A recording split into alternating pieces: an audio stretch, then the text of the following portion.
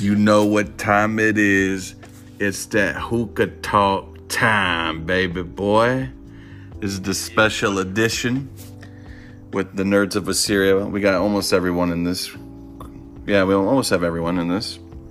We're going to talk about some topics. Talk about Harry Potter today because we got some Harry Potter experts. We got some Lord of the Rings experts. Got my homie Dr. Uthra. Got some Star Wars experts. And then if we want, we can do some open topics. Maybe, maybe not. We'll check it out. We'll see. We got Janelle. We got myself, John, Uthra, Eddie, Nysom, Christopher, Nin, and Eddie Nyson again. So I'm going to try to put my phone right here so the speaker can hear you. We're going to go ahead and start off with Harry Potter. Let me see if I go here. All right. Guys, I don't know anything about Harry Potter. All right, who's older out of the girls? I'm older. Who, Janelle? Yeah. All right, we'll just start off with you. Okay. All right. Hopefully that's loud enough. All right. So the first question for the Harry Potter questions is, who is your favorite character and why? Okay, so my favorite character, I feel like I've answered this like twice in the last 2 weeks because of Athara and Dessa, but it's Ginny, Ron's little sister. She's not done any justice in the movies really, but in the book she's very like empowered, being the youngest of 7, I believe, and she has only brothers. She's weirdly powerful. She doesn't get enough credit for how powerful she is. She's just fierce. She's independent. She dates Harry. He breaks up with her at one point, and it's like there's a part. I know. Sorry. Well, at this point, they're like years and years old, but he, she's her own self. Like she's a minor character. Don't get me wrong, but she's written so well. She's written in a way that like I don't think a lot of female characters are written. Mm-hmm.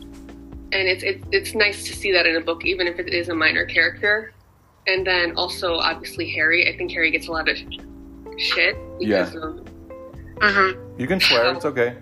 Yeah, he gets a lot of shit because of people think he's whiny and all this stuff. I mean, Alfred always says it's like Frodo in Lord of the Rings, but if you really see, like, his parents died when he was a baby. He was raised in a very abusive family. He's selfless. Even though, considering the way he was raised, he puts everybody before himself. And I think he's just very underrated, even for like a lead character in a huge series like Harry Potter. Nice. Go ahead, Nin. Favorite character and why? I think personally I would have to say Hermione. Just because she's seen as the strong individual throughout the books and the movies, and she's kind of like the black sheep out of everyone, considering the fact that she's not like everyone else, and she just remains strong throughout every obstacle that they encounter, and she's the smartest one. I personally think that if it wasn't for her, like, they would have been dead from a long time ago. She's a very smart girl.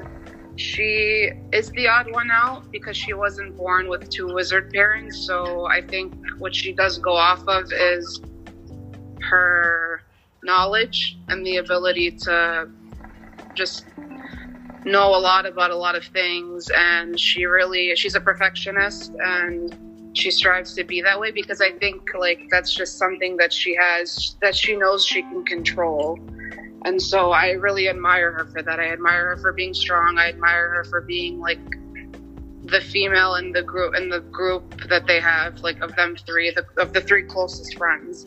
And she's very loyal to them. She's very hardworking, and she's very admirable. So I think that's why Hermione's my favorite character. Nice. John, do you want to go? I think my answer changes depending on the most recent time I've seen the movie, because otherwise I would normally say I don't really have a favorite character.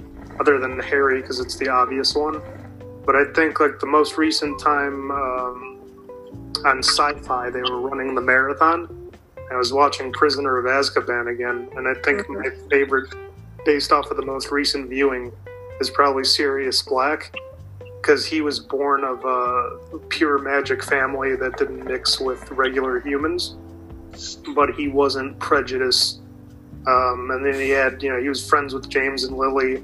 Yeah. And he obviously waited out that entire time in Azkaban prison just to enact revenge on the person who set up his best friends.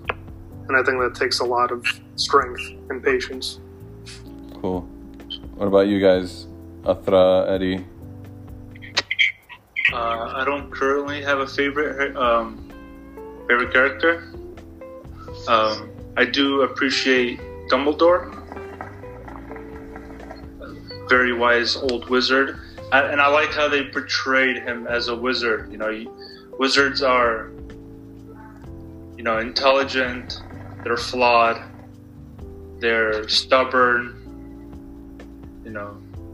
but ultimately they're your guiding light, I guess. And I really like that about Dumbledore. Nice. Eddie? Who's that professor? The one that the one that ran the school that everybody hated? Professor McGonagall? No, the other one. Snape? No. Who's the one that came as like a punishment to the school? Ink Girl. Oh, Yeah. shoot. Oh, Umbridge? No, Yeah. Wait, what? No, I'm kidding. No, honestly, Hagrid. I have to say Hagrid. It's just like I like and appreciate a lot of the characters in Harry Potter, but Hagrid is he's just such a likable character, and he seems like the one person who's like the in between for the faculty and the students. He's like an older the brother, go-to. like an older person you can talk kinda. to. Old brother, but at the same time still like an authority figure that most kids Pure-hearted respect, but like the main people do. You know what I mean? Like they see something worth respecting, whereas everyone else just sees him as like the gamekeeper. And he does have a lot to contribute to the story. I always like the underrated underdog kind of characters because I feel like they have the most potential. You're right. I like Hagrid a lot. He's very pure-hearted. Yeah. He's so cool. Chrissy? What happened? You say my name? Yeah. Who's your favorite Harry Potter character and why? Well, I don't know much, but I watched all the movies just one time through and I completely forgot them. but the one I did like the most as I was watching it, I did like Snape a lot. Yeah, I know. And then the very ending, all that, it's it made me like him even more. Oh, nice, I don't know. I just like that. Freaking serious. I don't know. Creepy, It's zoomed back in. We're gonna have a great discussion for the last question. Oh, yeah. Okay, wait, hold on. I still don't get it. What Okay, happened? we'll get there. What We'll did get there. Snape We'll do? get there. Rob, Okay. what's your favorite and why? Rob, who's your favorite and why? Don't copy Yeah.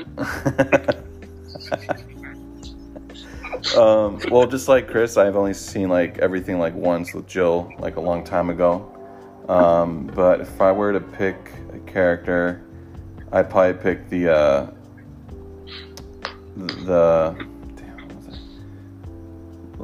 dragon that they're trying to keep away from them finding out that they had a dragon.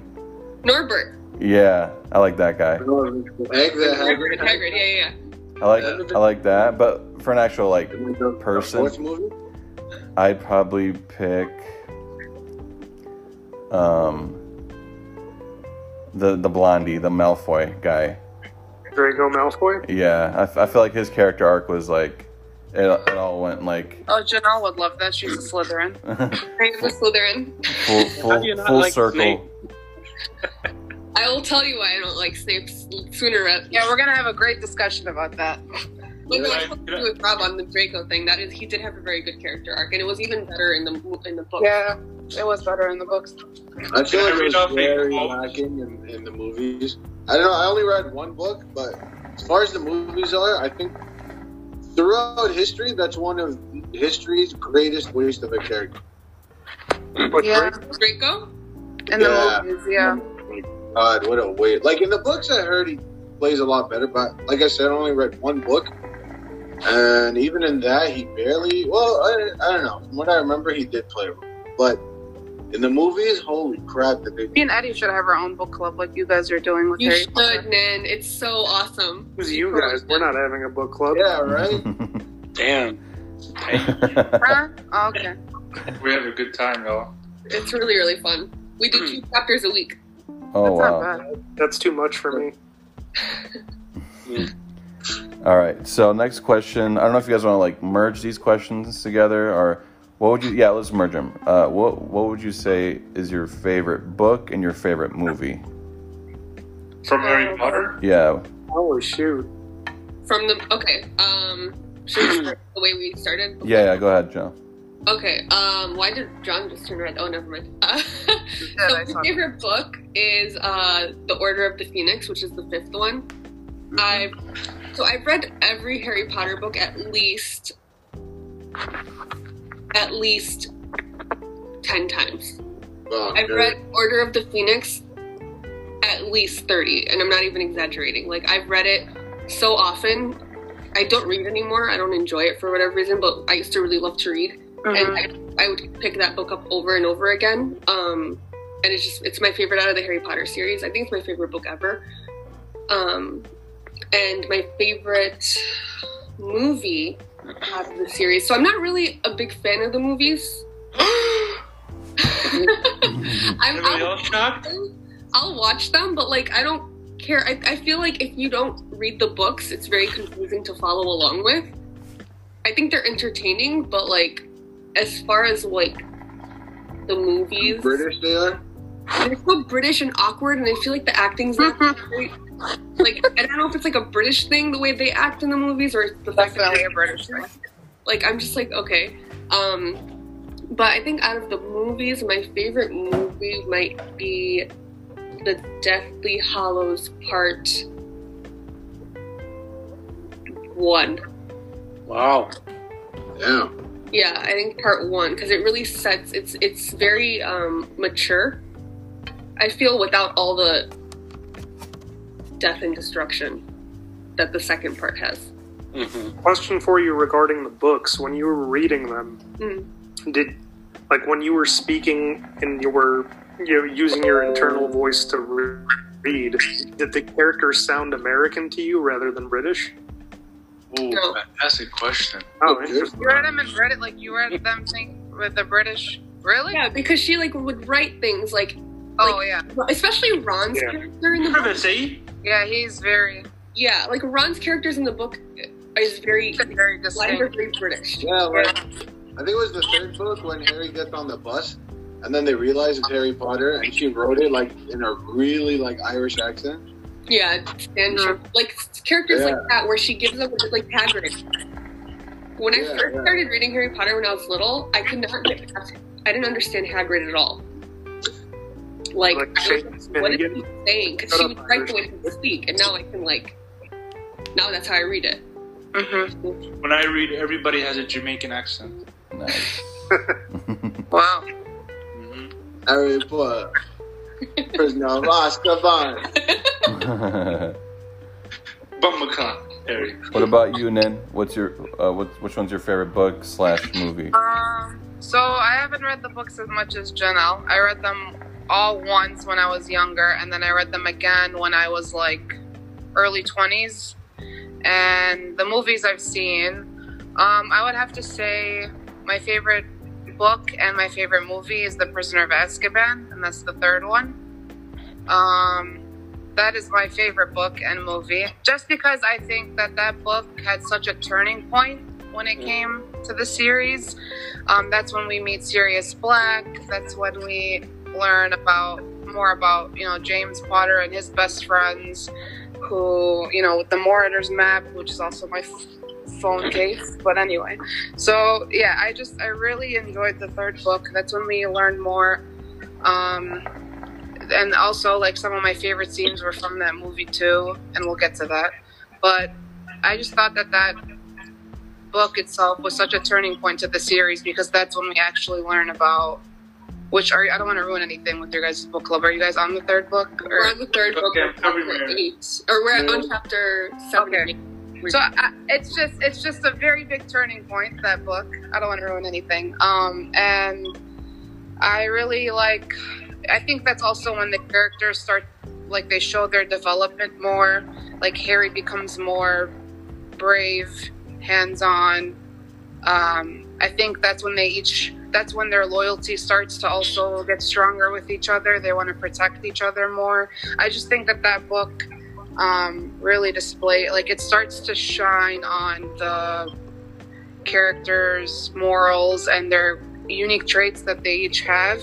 And you learn also, that's when new characters come in as well, and you learn more about them and their role that they had in the past and in the present also. So I think it's just a book that, I think that's the climax of the series, is the third book. So that's my favorite. Excellent. John. Same exact thing Nin said about the book. It's Prisoner of Azkaban for me for the same exact reasons. And, like, almost a bonus on top of that. By the time I saw the movie, I was like, holy crap, this is almost the same exact way I pictured a lot of stuff in my head when I was reading it. So it's like whoever they had directing that and doing all the set design and all that stuff, it's almost like they were peeking inside my head in order to get all of that done. Favorite, a lot of inspiration. Favorite movie is a tie between the first one, because that's the one that just started it all, and I feel like it just ropes you in perfectly and sets the story for the other 6 that come after that. And then that's also tied with Deathly Hallows Part 1 for the same exact reasons Janelle gave. Excellent. 3. John, have you ever watched Children of Men? No. Should I? Yeah, but how about Gravity? Yes. Okay, same director. Is it Children of the Corn? I have seen Children of the Corn. Anyways, you definitely should check out Children of Men. Anyways. Did I give a reason why I liked the 5th book? I don't think I did. I think I was just going on and on about... Go ahead. Cut in front of your fiancé. Okay. So, why I love the 5th book so much is because I feel like Harry, without giving anything away to Afra, actually this might give something away. Yeah, I feel like we can't avoid that. Yeah, you can't avoid it. So, I think Harry, the same way that the 3rd book is a turning point. I'm not there yet. The same way that the 3rd book is a turning point. Like, I even told Afra when we first started reading, I'm like, just once we get past book 1 and 2, you'll really, like, see how the 3rd book really propels the story along. But in the 5th, I think that Harry as a character really changes, and that's turning point there because of everything he's experienced. Like, he's experienced a lot years 1 through 4, but in the 5th book it's kind of like a coming of age story, I feel. Yeah. So that's why I love it so much. It's more mature. I agree. The 5th. Well, let me also throw in that my least favorites really quick. Least favorite book, hands down, was Goblet of Fire. Not because it was bad, it was just worse than the other ones. And then the worst movie was the second one, Chamber of Secrets. Really? I remember the 4th book, was a lot of controversy around it, where fans were like, I don't know, I guess it was kind of hard, because a lot of fans did agree that the 3rd book was really good. It was arguably the best. When the 4th one came out, everyone was like, I don't know, the quality of writing kind of went down a little, but it's debatable. I never read it, so it's just what the blowback was, I guess. Yeah, I had no real problems with it other than, like, it felt like a bunch of plot points, like, thrown together just to kind of advance the story. And it didn't hold up on its own as well as the first 3 did. Yeah, it brought all those different, like, worlds together in the 4th one. I think he's like, here's all the cool things in the wizarding world, and we're just gonna put in the fourth. Yeah, the focus is mainly on Hogwarts, but then in the fourth book we get to explore what other. Yeah. I don't know. I feel like the third book and movie kind of did that, because then you not only see like the school, but you also see like the consequences of the world, the Dementors, the prisoner, like Azkaban itself. Like you see that this is like and then even from like the beginning when all you have is the train station and whatnot, but you realize that there's a whole world. Basically, it's not just a wall separating like the Muggle world and the real world, or their world. I mean, but you see, it's like there's the bus, there's the car, there's all these other ways of like entering the world, but it's not just through a portal. Like it's basically like the same world. It's a lot more world building in general. I think they did a really good job in the third book. And both Muggles and wizards and witches both share the similarity of not wanting Sirius Black back. Like, they both want him to be back in prison. Yeah, he has a very negative. People see him with a negative perspective. He's never seen as the. Well, of course, because they don't know, but. But that's great character writing. Like when they say he's the black sheep, like he's the black sheep. Yeah. Like they stuck to his character. I love it, but like he's not one dimensional. Yeah. All right, three. Favorite book, favorite movie. I've only read the first and second book. I'm like 7 chapters into the third book. My favorite movie is Prisoner of Azkaban, 100%.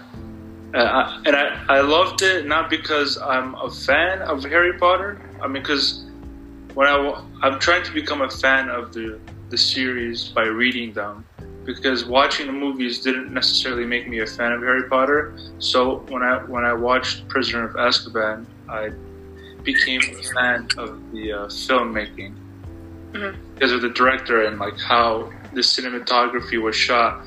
That scene, I don't know the name of the guy, but the scene towards the end where the guy turns into a werewolf. Don't say his name. Nobody say his name. Nobody say his name because I don't know his name. I was literally about to say it too. Yeah, but so the guy that turns into the werewolf, and then you like the shot like zooms in on him, and then you have the backdrop of the mountain. Oh, okay. That shot reminded me so much of like a classical horror movie, such as like Frankenstein or something. True. Yeah, now that you mention it. There's so much inspiration with that shot. That's what I felt like. So, Prisoner of Azkaban is my favorite movie. I don't have a favorite book because I'm still on book 3, but I'm wanting to become a Harry Potter fan through the books, and so far it's working really well. Nice. Excellent. Good job. Thank you. My plan is working. Eddie, what about you? I know you pitched in some stuff. Yeah, I guess it's kind of clear now that the third book and movie are my favorite. I've only read the third, so that's my favorite. But I think as far as that was the first like book I actually finished, so I really loved it.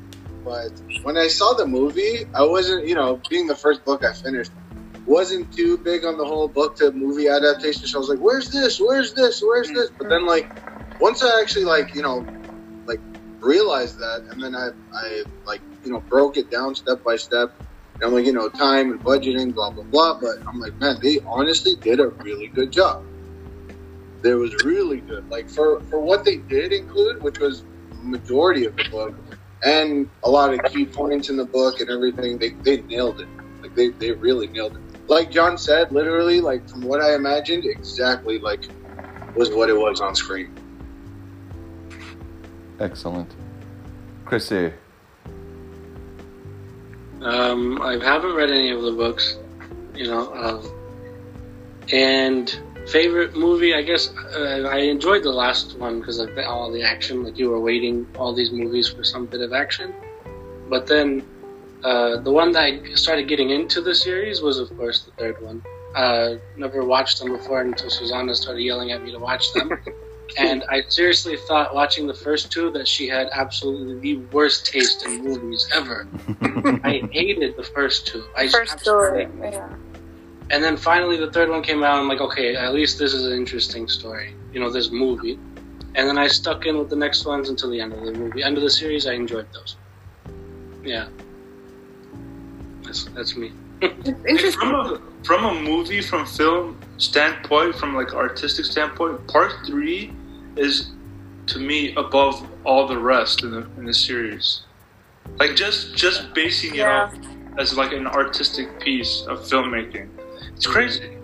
And the movies all have different directors. Like the first two are one, then the third and fourth are like, I didn't know that. and so they all seem like different movies. And also part 3 had John Williams as the composer. Yes. Man. Yeah. No disrespect to the guy who played All of the playlists for every single movie are on my Cutting people Spotify. off again. What were you saying, John? Sorry. no disrespect to the dude who played Dumbledore in the first two, who died in real life. He was good. Yeah, poor guy. The one that came in after that was even better. Bro, I- that guy- Like a transition, though. That Agree. Really? I disagree. I think the Dumbledore from movies Book 1. to the end was garbage. I think he was a trash Dumbledore. Whoa. Yeah. I think the first Dumbledore was the perfect personification of the character in the books. This other guy that they brought in, it's like he never read the books. Actually, he never read them. I mean, the guy who played Imagine Daredevil, not reading the books and then the guy who played still- Daredevil on Netflix had no idea who Daredevil was I don't until know that. before they started shooting. Yeah, but Yeah. like, He did a good job. So again, Janelle, when you read the first two, were you reading it in sort of the first actor's voice when Dumbledore was speaking? I read Dumbledore's character that way throughout all of the books, Wow, interesting. all of them, because in my mind, Dumbledore. that's how Dumbledore was. He was old, he was wise, he was whimsical, he was witty. He wasn't this aggressive Scottishman or whatever the hell he is, Irishman. Like Yeah, but that voice. he's so aggressive, and Dumbledore's not an aggressive character at all. No. What was that famous Spoken. in part 4? Yeah, I like, will- Harry, did you put your name in the goblet of fire? It's like, you chill, man. That's not how it goes. I will say that for the first Dumbledore in the movies, he had better of a poker face and better of a soft I spoken. mean, he was like 140 years old. He, like, you know. I don't know. He just didn't. Okay. He's a good actor, don't get me wrong, but like he just wasn't Dumbledore to me. And I think if he read the books, he would have gotten that he was playing the character wrong. My opinion. I mean, obviously that you guys like him, but like to me, every time I see him, I'm like, you're not. You're a fraud. Okay, wait. You're Obviously, fraud. since the first guy died, who would you have cast? Did you have anybody in mind? You know who would have been a good Dumbledore? Rob, answer this question. 3, 2, 1, 0. Ian McKellen. Charles Dance? Ian McKellen, or even the guy, Patrick Stewart, the bald guy. You think? Slap a wig on him and have him play that really chill, weirdo Dumbledore. Mr. Wolf, bring me my wand. Can you imagine if it was Sean Connery? Just like how your mother liked it. I cadavered your mother. My name is Dumbledore, and I say it's okay to slap her. I love smacking women. Anyway, sorry. Go ahead, Rob. Your favorites? Yeah, I haven't read any of the books. I remember I bought one of the books when I was like a kid. It was the one with the, I don't know, I'm sorry, forgive me, but it was the one with the red bird on there. Order of the Phoenix. Yeah, I never read it, but that's what I had, so I'll probably say that one because I had it. I actually bought it. But I forgot which one this was because again it was a long time ago. It was which one's the one where they like go back in time and they see themselves? Prisoner of Azkaban. Okay. That one was my favorite. You go Yeah. back in that one? No, That's right. Time turner that Hermione has to save Buckbeak. Mm-hmm. See, it goes back to that character, dude. Oh shit. Oh, this guy! Come on, man. It's gonna be really hard to say like our favorite parts too without ruining like. Just go for it. All right, we have 2 more questions left for the Harry Potter series. Unless if you guys have questions afterwards or something you want to talk about. I have a quote afterwards. All right, what would you say surprised you the most? Like, what was that one moment where like it just like wow, like hit you? What would you say surprised you the most about it, the Harry Potter story? Spoilers. Well, I'm gonna say not like a part of the books, but like I think just how the story itself meant so much to everybody, like throughout the world in different ways. And like me personally, I felt like I grew up with Harry, which is why I love the series so much. Like when he started Hogwarts, he was 11. I first read the books when I was like 8, and then as the books progressed, I caught up to him in age, really. And so when I was reading it, I was like around the same age as him, and like I really felt like I grew up with these characters. I was the same age as him. Wow. Nice. Wow. Yeah, I think I was too, because this came out in like the 5th. When did it come out? It was like the 5th grade for me when 97. Yeah, that was Well, the first. yeah. Wait. Yeah, but was that in like... I didn't read it. England or I was that didn't- in North America. The first movie was what? 2000? 01?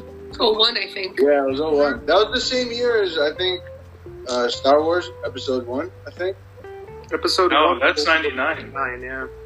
What the hell? Yeah, I know. Crap. Turn of the century was a weird time. There's so many things that were in like the end of the 90s that I'm like, what? No way. Yeah, I know, it's easy to get them confused. Big time. Holy crap, yeah. Some of the best movies came out at the end of the night. SpongeBob was like 99. I was like, what? I don't know, for me, that was like a later show, but apparently it was a 90s show. What was the 90s show? SpongeBob, it came out like 90, 98, 99. Yeah, it was late 90s. Yeah, what the hell? I thought it was like 2000. Like, I'm picturing like 2003. But, I don't know. Anyways. Yeah, so that's basically what surprised me. Like in the books wise, You gotta figure. I mean, obviously like that big thing at the end, the big plot twist at the end You could say it. with I know Snape. what it is. Yeah, with Snape, that was surprising. Did it change your mind? No, Okay. not even a little bit. Not even like a smidge. But it was surprising. Nice. Okay. Give me that. Yeah, I agree. Just skip me. You said what? John? Well, no, I said I agree, so just skip me. That's fair. Nin? What was that turning What was the point? question again? I'm sorry. No, you're fine. It was what surprised you the most about HP?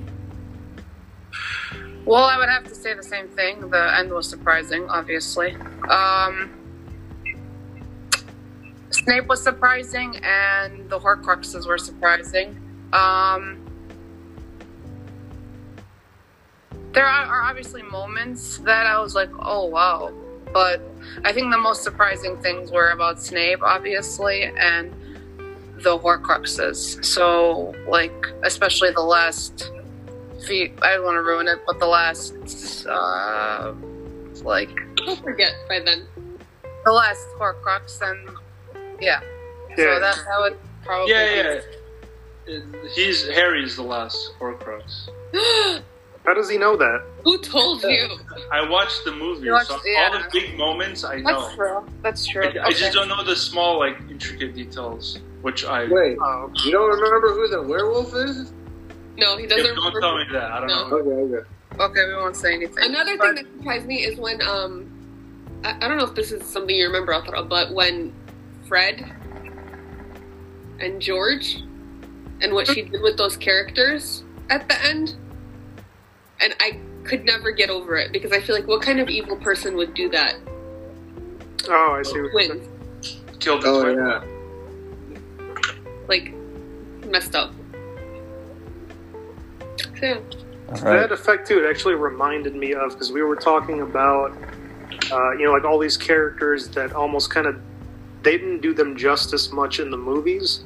On the flip side of that, what were some characters or a character that actually, maybe I don't want to say was better in the movies, but was accurately portrayed or was surprisingly well portrayed in the movies? Luna. I was thinking her too. Luna Lovegood was exactly who I imagined her to be. Like how you said, like they took the third book and they turned like that to me. They took that character in my mind and they're like, here she is, and they found the perfect actress. They made her. She did a good job. Yeah. Same with Professor Trelawney, the divination professor. I was telling Athara last week when we were having our book club. Wait, is that the weirdo with the big glasses? Yeah. Oh. How they write her in the book is exactly how she is. Yeah, it's a good description. Yeah. Oh, by the way, that the chapter where they first introduce Trelawney, Professor Trelawney. Professor, yeah. Is probably one of my favorite chapters so far. Interesting. Because the way the author introduces her, she brings so much color and flavor, and so much identity in like a page. And yeah, you're right. There's so much detail. It's amazing. And so I'm reading it, and the words are coming like into my head, and the picture is coming alive as I'm reading it. And I love detailed books. That's why I'm such a Tolkien fan, because of his detail. But I really think that Rowling does a great job with introducing characters and bringing them to life. I was thinking Bellatrix Lestrange, which is what made me think of that question. Very good. That's true. Totally. And also the actress whose name she's phenomenal. Yeah. Oh, Helen. Yeah, Helena Bonham. Yeah, Helen Bonham Carter. Yeah. She's so weird. She's so what? She's so weird. Cool. She's married to Tim Burton. Oh, yeah. She That makes has sense. to be. That kind of explains things. Excellent. Who am I on now? Oh, A3. What would you say? What you said? I think you Wait, answered it, right? The surprise. Hold on. What surprised you? I had one in mind. Hold on. I don't know if somebody said it or not. Biggest surprise. You know what? I'd have to say. I don't know. I had one in mind, but I can't really remember. I guess I wasn't really surprised because I didn't really have like expectations on where the story was going.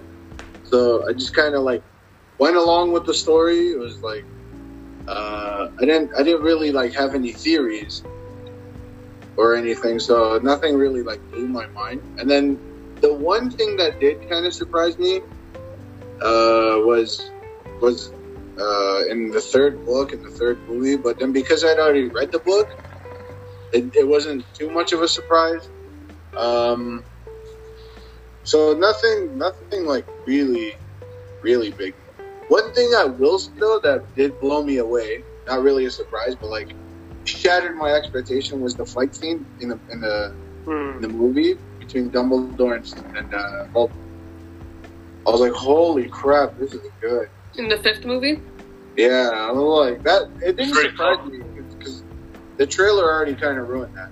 But then that shattered my expectations. Like, wow, this is like really well choreographed. So nothing really surprising, but like a few expectation shattering moments.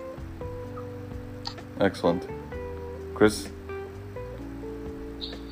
One thing that always stands out when I try to remember the movies, I don't know which one it was, but when the Slytherins took over the school, what, 5? Okay, and then when the old professor goes and she fights, I think Snape, I don't know what's going on. I think it was, I don't remember. 7. When the old lady, the McGonagall, yeah. 7. I'm talking about, it's a 7th. You're totally Okay. And then, like, so it's a school, right? And there are a bunch of kids there. But then, yeah, they're divided into, like, different houses and whatnot, whatever. But then, when, like, one house took over and, like, took the other kids hostage or prisoners. Like, what? And then he's like, what do I do with these kids? Throw them in the dungeon. Like, what? They're kids. Like, that's what I was like. It really like, okay, like, Slytherin must really mean something. They're like your classmates that they're trying to kill you one day. Slytherin, that's Slytherin for you. It's Abu Ghraib.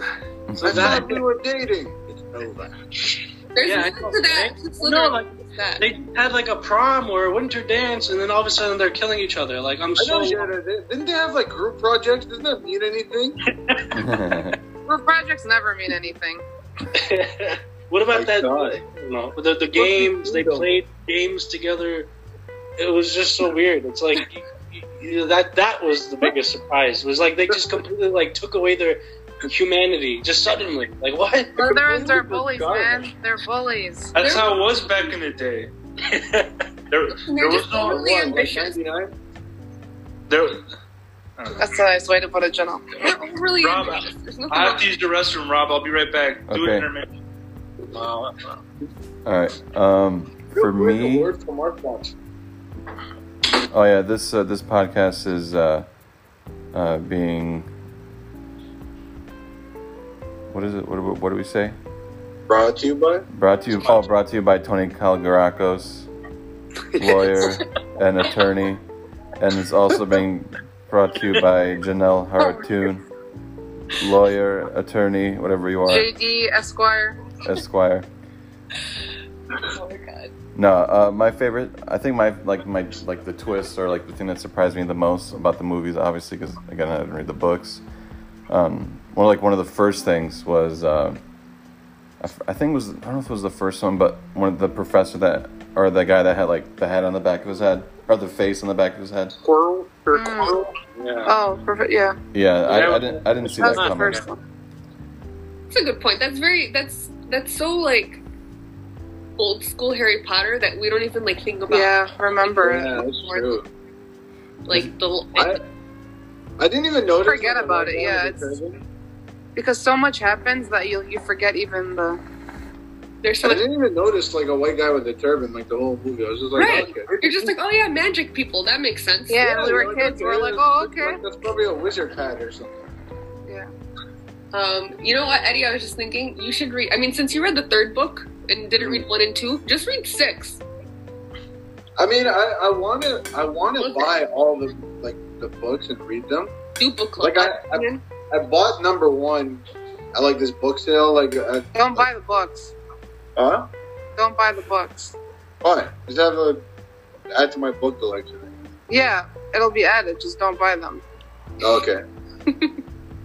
Honestly, book club, like the books are so damn good, and Thanks. I really want Otro to get to book 6 because I feel like it's so interesting, and I really think 6 is great. 6 made me cry in the movie theater. 6. The first book that ever made me cry in my life was book 4. That was the first time I ever cried. I remember where I was sitting in my old house. I remember just sobbing and being like, I'm 12. Why am I crying? Can you pause real quick? Can you tell me what's wrong with book 4 and movie 6? Like, why were you guys crying? I don't remember. Book 6. Go to Okay. the bathroom again, Otro. Hey, let me know when it's good to come back. Okay. Oh, we can't. Well, I also thought 5 was sad because that's when Oh, Sirius.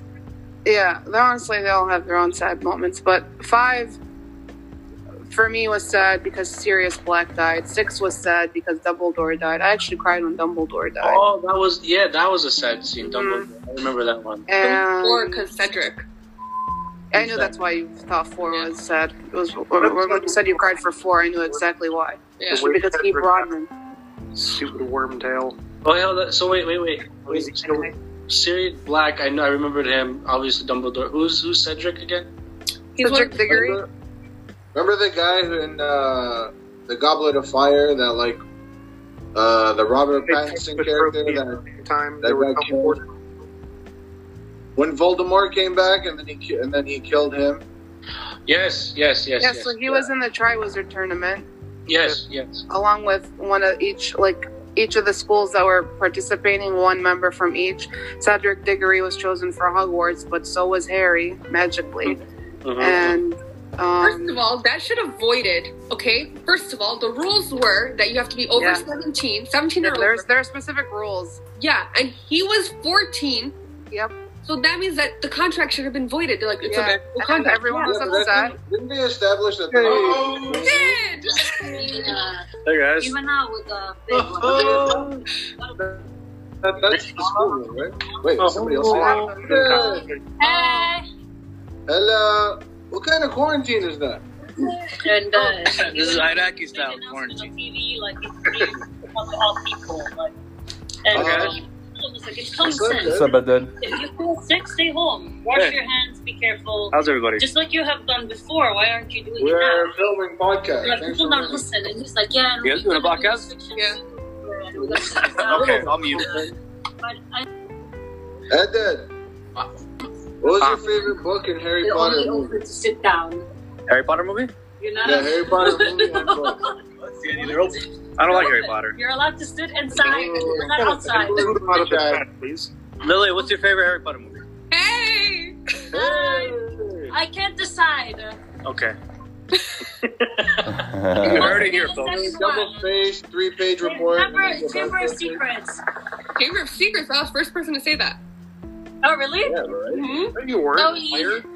Which one was that? Is that the second one? That sucked. Yeah. The second one's No, I don't know about the book. I don't know about the book. The movie's terrible. No, okay, wait. I changed my mind. The fourth movie. Which one Another was first person to say that too. Wait, what's he? The Goblet of Fire. The Triwizard Tournament I'm one. not sure what it's called. That was good. That was okay. I like It is that. Goblet of Fire. She's read it and Cheers. and audibly. Yeah. me again. Oh yeah, so it's pretty like. Yeah, so they're. I'm gonna let you guys go. I just wanted to drop by and say hi. Hey, See you guys all. Hi, Aded. Hi, guys. Be safe. Go ahead. Be safe, guys. Wash your hands. I will. Show the ass. I don't want to have that on my conscience. Okay. And die. All ya. right. I love you guys all. No problem. Love you, bro. See you. Happy Easter. Happy Easter. Happy Easter, guys. Happy Easter. Yeah, I did. I see you, bro. I see you. Why? Yeah, guys. Bye. Now's the chance to spoil stuff. Now's the chance to spoil stuff for Athra. No, I don't have anything. Oh, Tiger King. Joe Exotic and all those tigers died. Yalla. Yalla, bye. Bye. I didn't know that. All right, guys. So the last question, Man, I thought he'd never leave. and it's going to be a debate with Janelle and Nin. Yeah. Let's go. Who wants to go first? Who wants to plead their case first? I'll be back in a few minutes. So sorry. No problem. All right. What's the debate about? I feel like we've debated this before, but now it's actually on a podcast, so let's go for it. Let's do this. All right. So the question was, did Snape redeem himself? Is that what you? Okay. Yeah. Who wants to go first? Go, Nin. After you. Okay. I personally think he did redeem himself. Bless Bless you. you. Thank you. That's Shahada. And I think he redeemed himself because, you know, I'll agree with some points that Janelle's gonna make. He was mean. He was a bully. He was rude. But I think,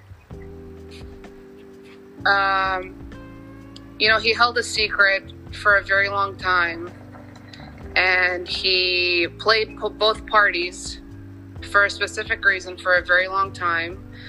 He did it for the greater good. He committed a murder for the greater good, and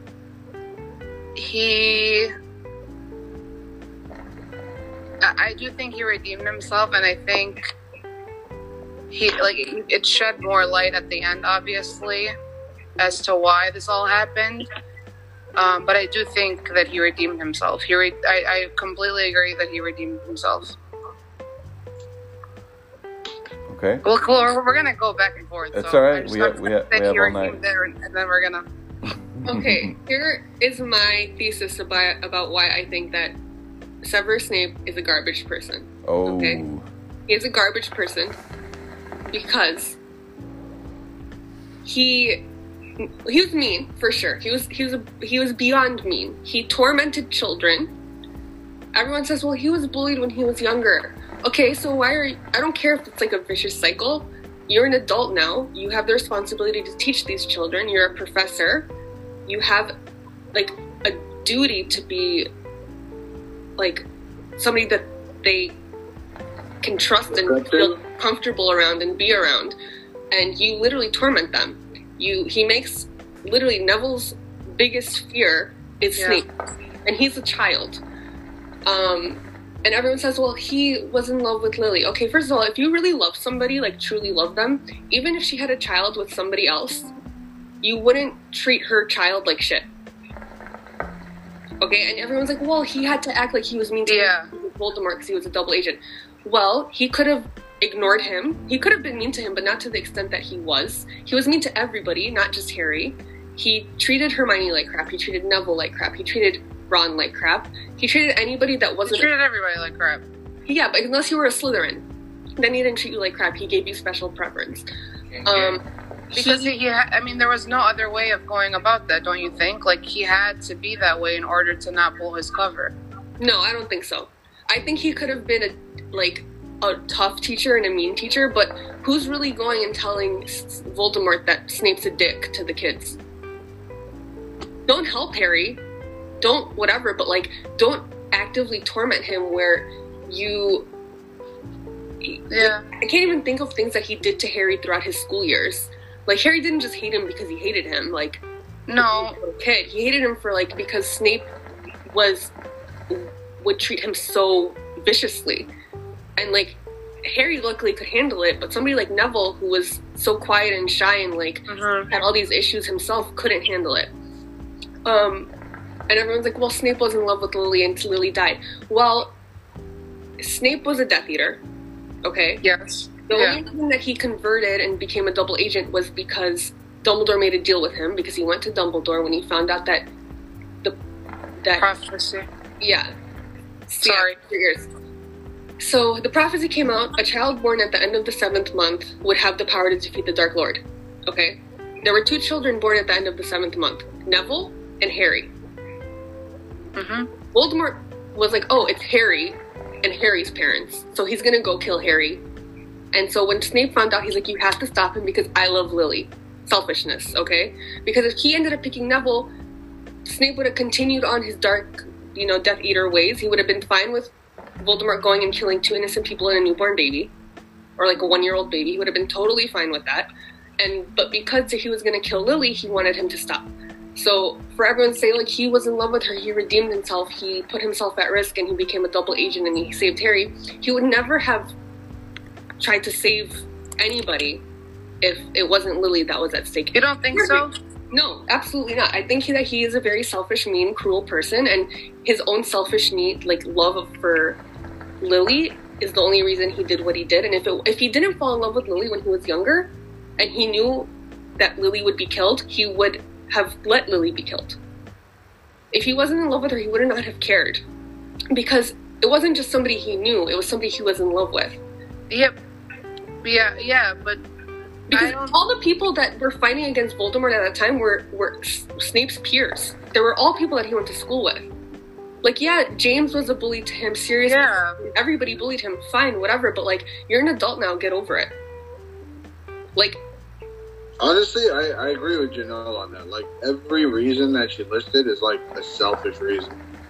Thank you. It is a selfish reason, and I do agree with the fact that he was a bully and he was selfish, but aside from all of that, I think because of all the guilt that he had because of that, all the guilt that he had from letting, like, releasing that information and not being able to prevent it, I do agree that, I do agree with the points that you've made, but I just think aside from all of that, like, because he was a double agent, which obviously was a very dangerous position to be in, and the fact that he had to, do all of these things just to not pull his cover, I do think he redeemed himself at the end because he did ultimately, like, his goal was to protect Harry because of all of that. No, he became a double agent because Dumbledore told him, if you want me to save Lily, you have to help us. What are you going to do for us? Because I'm not going to save her. Love is not really a justified reason. Like, Right. I don't think love redeems people for anything. Like, oh, he was in love with her, everything's it makes sense now. And it's like, to me, yeah, that's like, I mean, let's say there's like a murderer, and then it's like, well, we won't murder this girl that you've been stalking because you're like madly in love with her. But other than that, it's like, and then when it comes to her safety, you offer yourself so that she lives. That's not self-sacrifice. That's like the ultimate form of obsession. yeah, I think Which is what he kind of was. But, I mean, okay, he had his own faults, and he had his own, obviously, I mean, he had bad traits, but I think the overall picture, I mean, I do obviously agree with some of the points you've made, but I think the overall picture was that he did redeem himself at the end. I think we're supposed to think that. I don't think he redeemed himself. I think that, like, if he did it out of like, he became a double agent and because he wanted to and it had nothing to do with Lily, then I'd be like, okay, yeah, he was like a double. But why couldn't it have to do with Lily? Why couldn't it have to do with that? Because to me, he didn't do it out of the goodness of his heart. He did it because, like, he was forced. Can it be both, though? No, not in his case. Yeah, but can it and is it are two different things. Yeah, right, exactly. So, like, he did it because of Lily. If Lily wasn't in the picture, he wouldn't have done it. Done what, though? I'm losing. Well, we don't know that. Do we know that, though? Well, yeah, that was the reason that he came and told Dumbledore, help me. Yeah. He's like, help me, Lily's gonna die. Okay, Yeah. Like I said, if he was gonna choose, if Voldemort If it was Neville, yeah. No, I understand that. So that's why, Yeah, like, me, it's like, okay, I don't care that, like, you were part of the movement that killed all these innocent people. If it wasn't suddenly affecting your own life, like, there's, like, real life situations where this happens, where, like, suddenly, like, oh my god, what about me? Like, that affects my life. It's like, oh, good for you. Like, I can't think, like... What about all these other dead kids? Gotcha. Yeah, like, okay, like, this is gonna be whatever, but, like, the Holocaust. All these Jewish people were dying. There, huh? Yeah, I went there. All these Jewish people were dying, and then, like, the minute somebody, like, let's say, they found out this Aryan person's great-grandfather was Jewish, and he's like, wait, suddenly he's like, no, wait, stop. This isn't fair. It's like, well, you were okay with all these other people dying, but now that you're... Or like Star Wars. The last one where everyone said Kylo Ren was, like, kind of redeemed. I'm like, in the exact same movie, he kind of committed genocide on an entire planet. Yeah. Is that just justified because he helped them? Like, I mean, that's a better example, though, because you saw that happen. A lot of with Snape, it's like with this, he was okay with everybody else dying. That's still assumption. It's a selfish trait, it is. But that's the trait of a Slytherin. I mean, I don't... First of all, that's not necessarily true. Okay, so, like, for example... Oh, yeah, every Death Eater... All Okay. the traitors. Huh? Nothing? I didn't hear him. I didn't hear what he said. Oh, okay, good.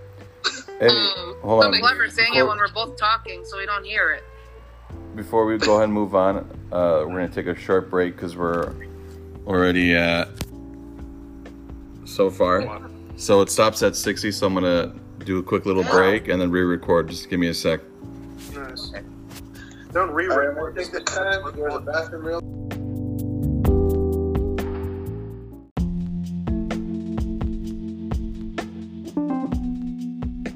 All right, we're back from that break, everybody. Hookah Talk coming back. And we're going to finish up this Snape talk. So go ahead. Okay, my final point is that nothing anybody ever says will change my mind. I noticed that by now. Yeah. I don't want to change anyone's mind. I just think the question of did he redeem himself at the end is a separate question from is he actually a genuinely good person. I think he did redeem himself at the end. I think that, ultimately he had to kill the one person who really, truly knew what side he was on, and he did do it to save someone that was very dear and near to someone else to him.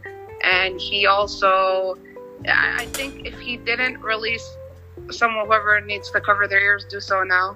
If he didn't release the prophecy, and if he didn't go to Dumbledore, I think that the Wizarding world would have been very different. I don't think it would have been It totally what it was. It would have. I totally agree. But again, I still think that he did it for his own. He would never have released it if it wasn't for if Lily wasn't involved. The reason to me, like, yeah, he killed the only person that knew what side he was on, but it's because he had to. I mean, he was gonna die anyway. So he wasn't really. It wasn't. He was gonna die anyway. So to him, the only person who really he did it because Dumbledore asked him to, so that Draco's soul would not be tainted. Because although Draco was in the family that he was in, he was still an innocent person at that point, and so it was either Draco or Snape. And Dumbledore set it up so that Draco would be saved, because Snape wasn't a good person. Like, he long time ago, whatever, that's fine. But I mean, Dumbledore's a whole nother story and his, you know, his background. But like, I don't think Snape redeemed himself at the end, because to me, love is not a redeeming quality for somebody. To me, if he did, so basically, you're saying like he shouldn't use love as an excuse, right? Like, if he heard what had happened and he's like, oh, I knew Lily, she doesn't deserve to die, or Harry's a little baby, you know, these are babies that he's trying to kill. They're innocent souls. He's only done. I'm gonna go and I'm gonna tell somebody that could help, and I'm gonna go tell Dumbledore, and here's everything laid out, and I'll be a secret agent for you, a double spy. Great, that's awesome. But for him to be like, oh, he was in love with Lily, that's why he was so mean to Harry, because she had a son with James, and that he was, you know. And I mean, to be honest, I've never seen it in that perspective. Like, you know, I know, I read it for myself, and I watched it for myself, that he did have selfish traits, and he did have, like, he was just a mean person in general, and he, you know, like, he did torture a lot of kids, but I feel like there were, like, times when other characters tortured kids. I'm not saying it's okay. I'm just saying, aside from all of that, he did something for the greater good, and ultimately he did sacrifice himself to protect someone at the end. But basically, I will stand by the fact that he did redeem himself at the end, because what he did was for the greater good. I'm not focusing on the past or like what happened, and he was terrible in many ways, and we've witnessed that ourselves through the books and the movies. But aside from all of that, I think at the end he did redeem himself, only because, you know, it came to light why he did everything he did. We're not justifying why he did everything he did, but it like, we now know why it happened and what he had to do in order to protect Harry, I guess, and the Wizarding world itself. Yeah, from Voldemort. I just don't think he sacrificed himself, because, like, working for Voldemort to begin with is dangerous. You'll either die, you don't know. So like, him being a double agent, he didn't die because he was a double agent. Voldemort never found out. Like, he never figured it out that he was a double agent. Right. He killed him because he thought that he was the true owner of the possessor of the wand. That's why he killed him. And even if he was never a double agent and he only worked for Voldemort, and he would have killed him for the same reason. So, like, he being in that position, he was already a dangerous position. Yeah, exactly. So, like, to me, it's like he was just continuing on with his life. I'm glad he did what he did. The story would not have been what it was if it wasn't. Right. You know, he led Harry to the Gryffindor sword, to, you know, and all that stuff. Like, there's big things. Like, he really did help out, and he had a hand in. So I get that, but, like, to me, that's just my personality. I've never seen like a story where there's a bad guy. Like, to me, when somebody's a bad guy, I don't care what their background reasoning is. Like, to me, like, oh, he had a horrible child. He's just bad. I'm like, he's bad. Yeah, no, I agree with that. I do agree. I agree with that. John? So artistic, John. Yeah, right? Yeah. So, can I say something? Yeah. Okay, so from my perspective, hey, Chris, I see you. From my perspective, I'm on book 3, and every encounter with Snape and Harry Potter Harry Potter. Harry. Snape has been a complete and utter dick. Yeah. Excuse my language. So, yeah. So the beginning of these books, I guess, all I know of Snape is that he's an asshole. Yeah. Yeah. All I know. He is an asshole. But I mean, like if someone's an asshole, but they're like underlying, it's like cover for like them actually being like a soft person, Right. like the Hound in Game of Thrones. But you don't do that with He's on the children. outside, and yeah, he's done some horrible things too. But see, that's a character I'd say like redeemed himself because Yeah. I mean, he did some horrible things like killing the butcher's boy and shit. But then he had a big like epiphany and a change of heart, and it wasn't just him being an evil person and then came into being a good person. Like he was a good person. He had a horrible upbringing. He had a shitty job. He had nothing of his own. And then when he finally had the opportunity to express himself, we start to first see it in Sansa, and then you see it fully in Arya. But that's a person, you could see, but with more interactions, that there's more than just the surface. But with Snape, the more you dig into him, the more he was like a selfish person. See, if they never really went back into his story, you could probably say, okay, this was Who's trying to unmute himself. himself? Like the professor could have turned evil, but he went the good route. But like Janelle said, when you show him being bullied and all that, it's basically like the Harry Potter equivalent of like he could have shot up a school. You know what I mean? 100%. That's how I see it. Like the more you dig into Snape's past, the more selfish he does seem. So what I want to do is I want to read the rest of the books, and I want to form my own opinion about it. Mm-hmm. And so I'm gonna see where his choices throughout the whole series, what choices he's making, and how that's gonna lead him towards the end. And I will give you guys my opinion on that, but not now. All right, Rob, Lord of the Rings time. Yeah. Wait, no. Why? I have to give you guys my favorite quote so far in Lord of the Rings. In the Hobbit. And what? Harry Potter. I'm sorry. Oh, okay. So this quote, when I read it, really touched me in a way because Okay. oh, Susanna asked if we're still on. Yeah. Yes. All right. In a prakla Harry Potter. Yeah. She's a Lord of the Rings fan too. Oh, okay. So when I read this portion, it really opened my eyes to the character that I once hated because everybody would say that he was better than Gandalf. Ooh. But I really did come to respect him. Anyways, Was that so, a dig at me? no.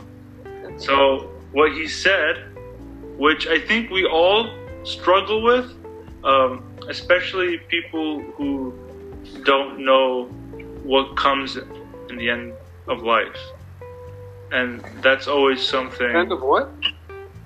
Wait, is this the quote? Well, no, I'm saying He's getting to it. it's okay. something that stuck with me because, anyways. So the quote is. Sorry, I wasn't sure if that was the quote. Okay, so the quote is from Dumbledore. It's, I know it.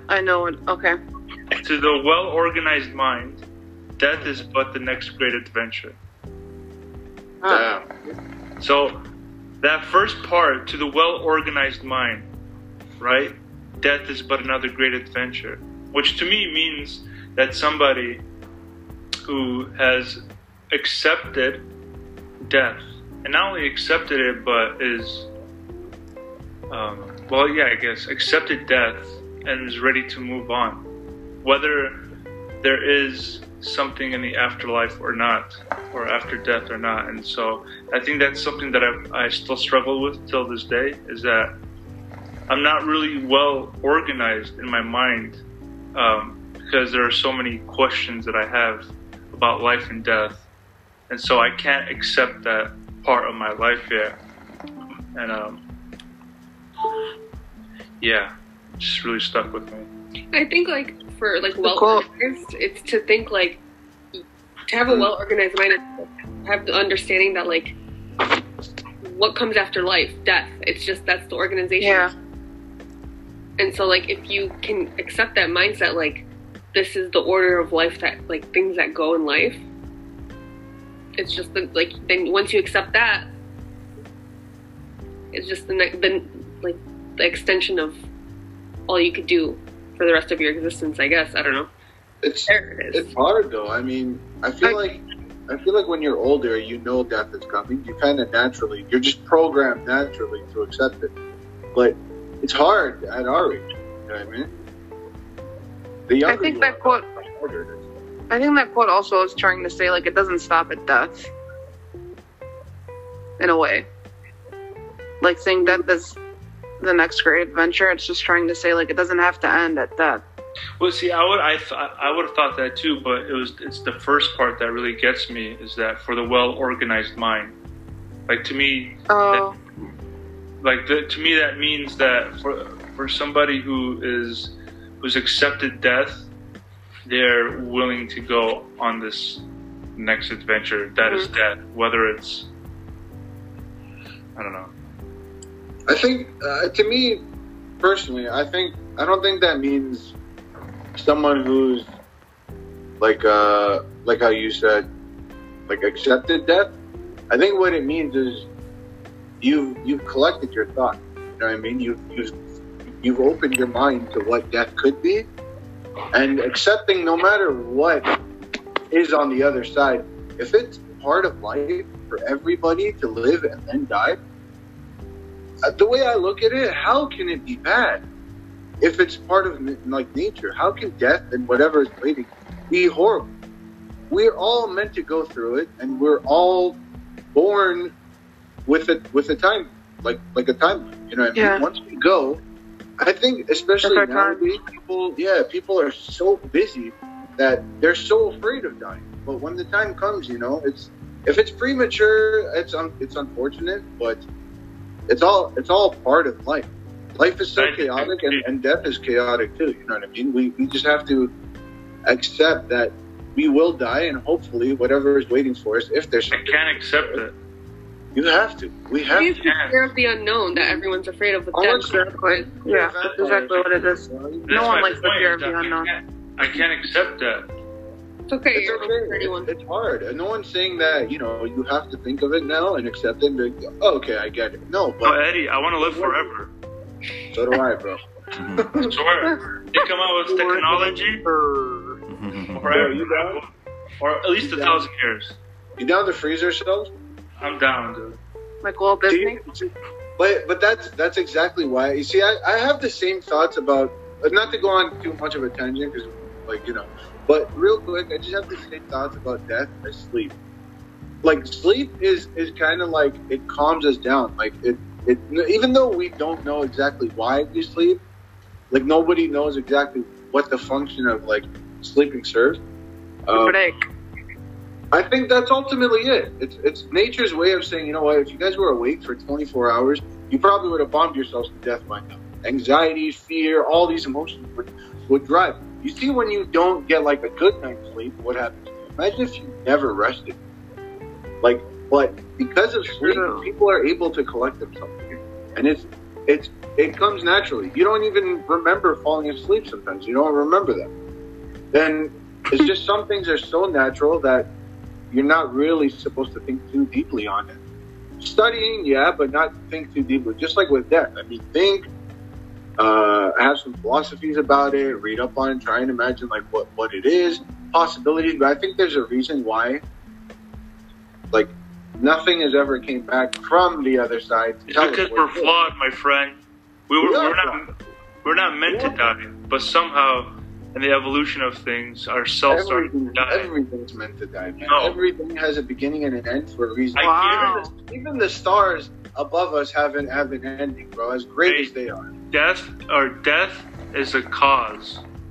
No, it's a fact. I don't know. No, life is a cause and death is an effect. Is he okay? All right, Death? guys. Since Wait, I'm the Death? moderator, I'm gonna shut you guys off for now. Yeah, I thought it was not okay. I'm glad you did Good job, that. Rob. Bro, Alright. you want to die? All right, let's get back on subject. Sorry. No, just for time's sake, because I know it's late for you guys. So, Yeah. let me go to my notes here. All I right, so know we're, nothing about Lord of the Rings. Absolutely nothing. You guys want to do Lord of the Rings? it's okay. We're gonna learn you today, girl. For sure. Star Wars. All right. So, Lord of the Rings. I want to start off with Uthra because he's our PhD student. And Uthra, who would you say is your favorite Lord of the Rings character and why? Frodo. Okay. I was Frodo. actually going to ask who is Frodo. Frodo. Wow. No, I'm just joking. It's not Frodo.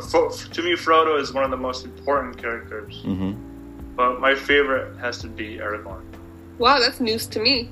I did not expect that. What's the name? Aragorn. Aragorn. Son of- Why Aragorn? Son of Aragorn. This guy, babe. Just with this whole complete story. Thanks, guy. Oh god, I could go all day. Okay. So Aragorn lineage, his heir. He's the heir of I wonder where I should start right now. Should I go way back? Okay, I'm just gonna go way back. So anyways, let me tell you about Aragorn's heir. There's a man named Isildur, and he had the chance to destroy this ring, and he never did. He kept it because the greed of men,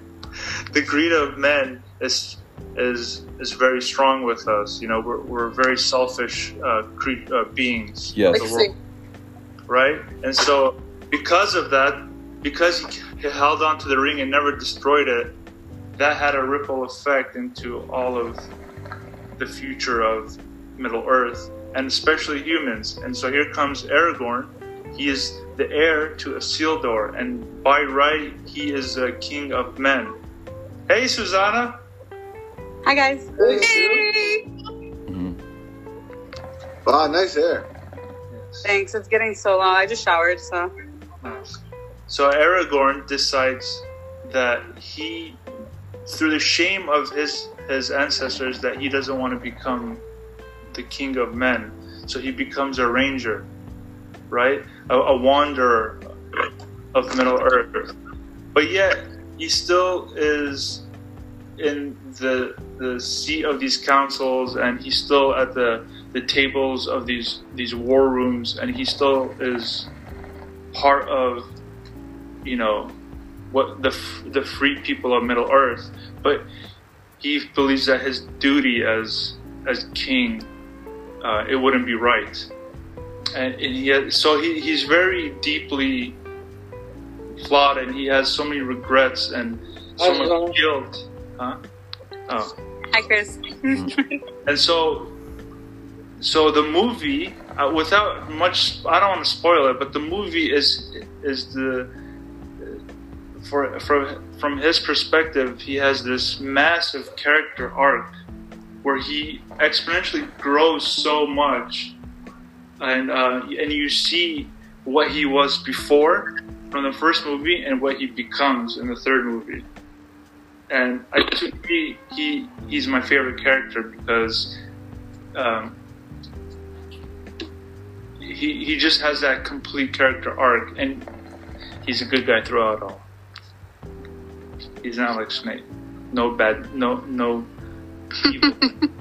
That's what's up. But I don't want to spoil it because you haven't watched it. Who hasn't seen it? Nin. Yeah. I literally know nothing about Lord of the Rings. Don't worry, I'm not babe. watching it. But it's on the list. Yeah, it's on our. It's like I have a list of movies to watch with Eddie, and that's like I think the first or second one. Extended edition. Series. Don't waste your time on the regular ones. Extended. Yeah. Okay, take note of that. Yeah, I remember Yeah, you guys they're saying. ready to like spend Yeah. a weekend. So to me, without saying much, his character arc is perfect. There's so much growth in him. There's so much change. You learn so much about him, and like from a I book. like when there's good character development. Yeah, and Lord of the Rings has a lot of that. It's amazing. From before and to the end, he's continuously growing and just becoming better and better. And he has his moments where he is filled with doubt and guilt and doesn't know how to proceed, and he has to figure it out. But the payoff is incredible. Nice. Thank you. Beautiful answer, Athari. Does anyone want to chime in instead of going like through everyone?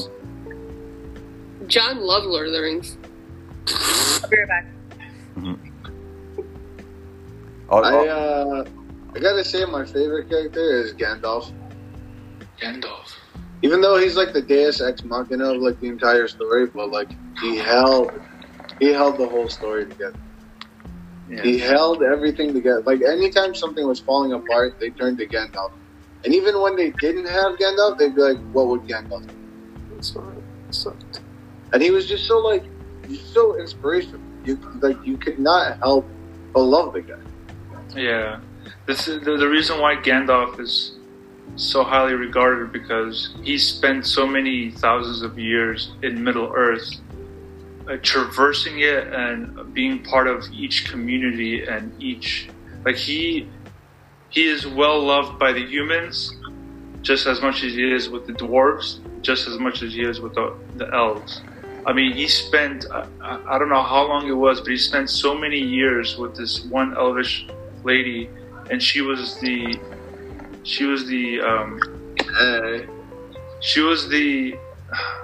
master of pain and suffering.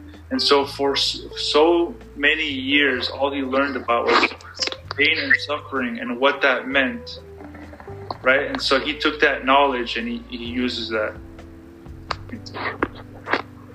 Like, she caused pain and suffering, or? She is the embodiment of pain and suffering. Yes. And so he learned from her.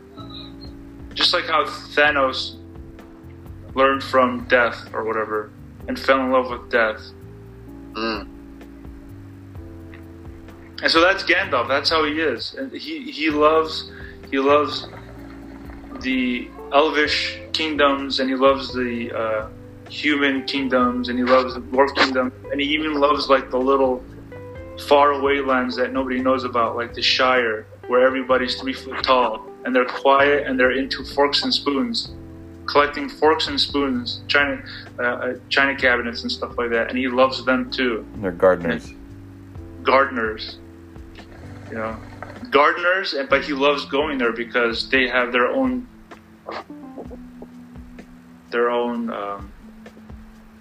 personality, and so he loves all.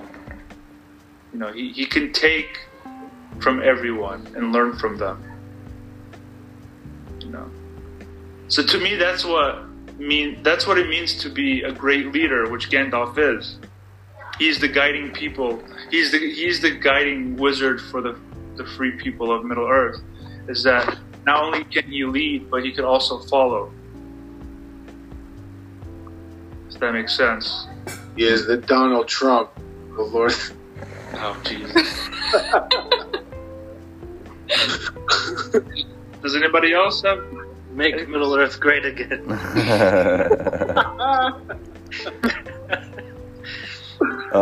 For me, I'd like to add something. Oh, sorry, go ahead. No, go ahead. Because the question I was assuming was, I think I missed the question part. But favorite Lord of the Rings character and why? Okay. I'm going to do the opposite, and bear with me.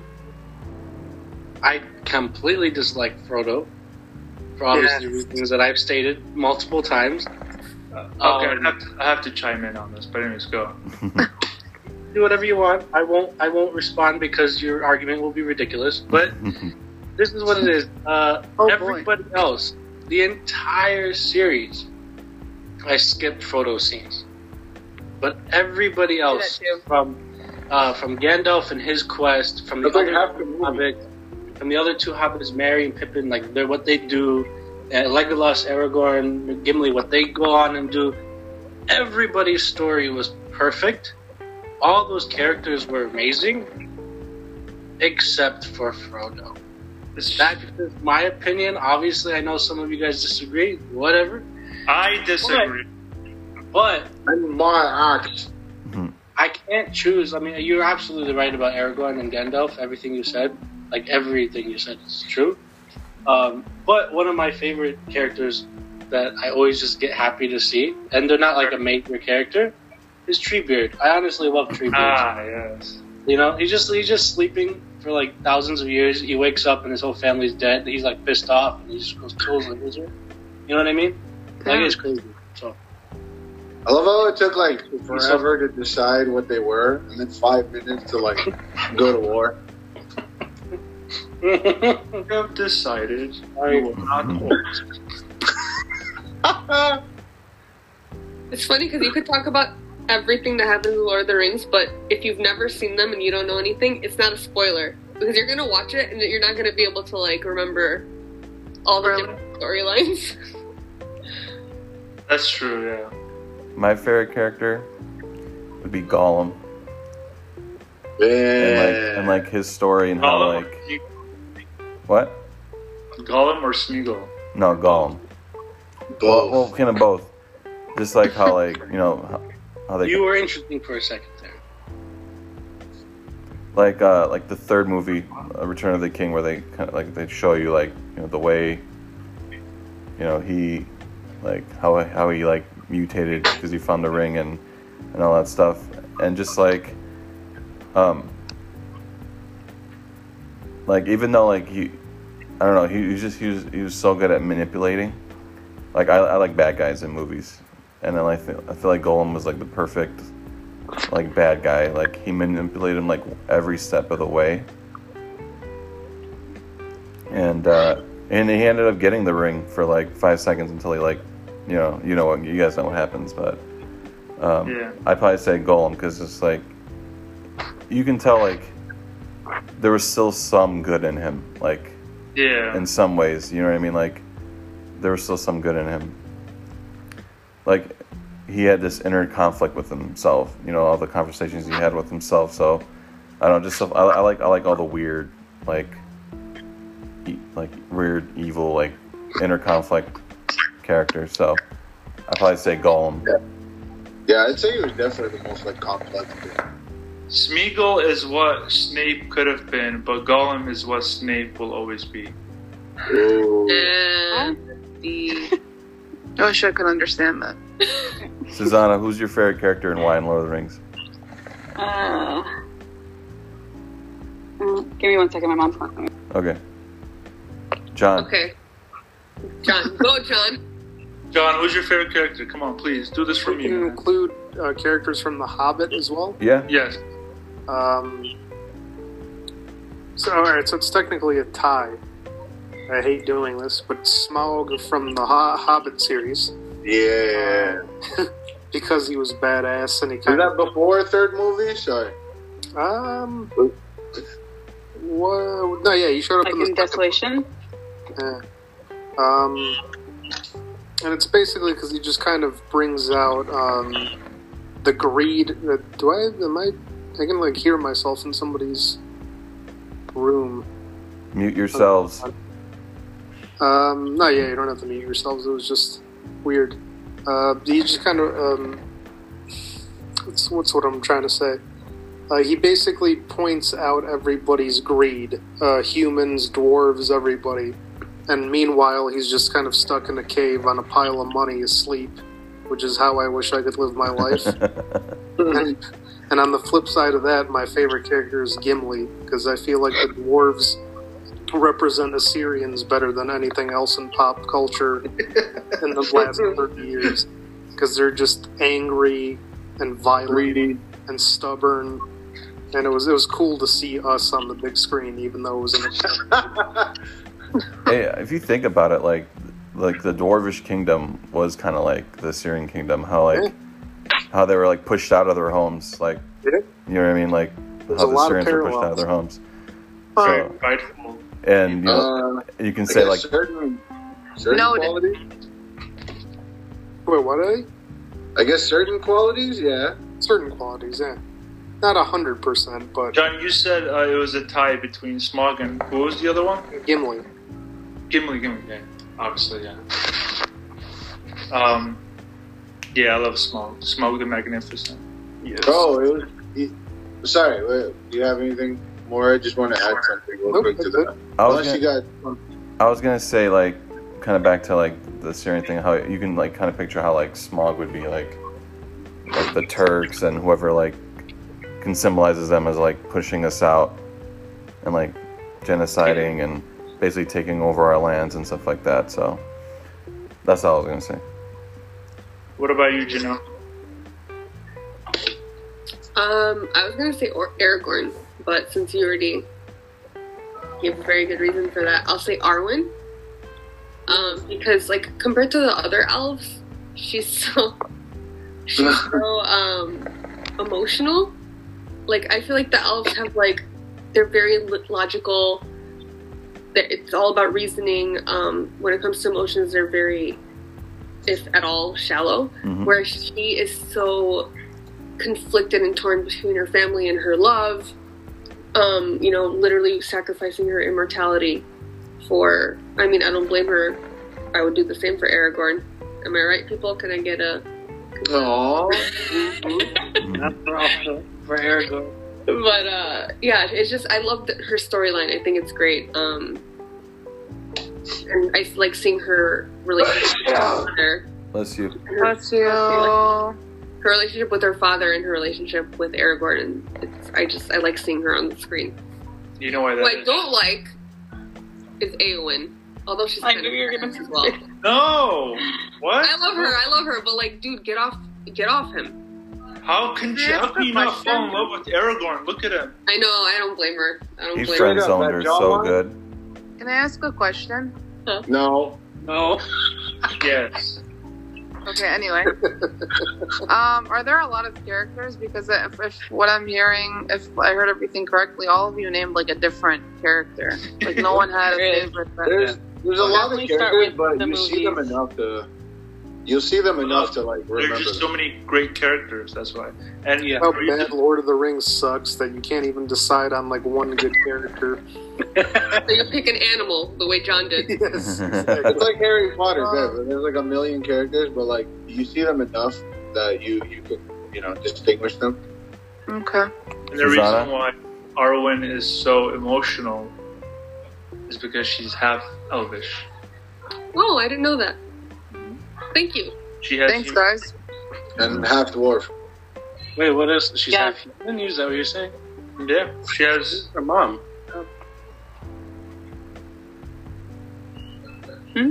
what? Nana! What? Susanna, go ahead. Wait, what did Chris say? Donna's turn. Okay, sorry, Suzanne. No, I thought Chris was saying something.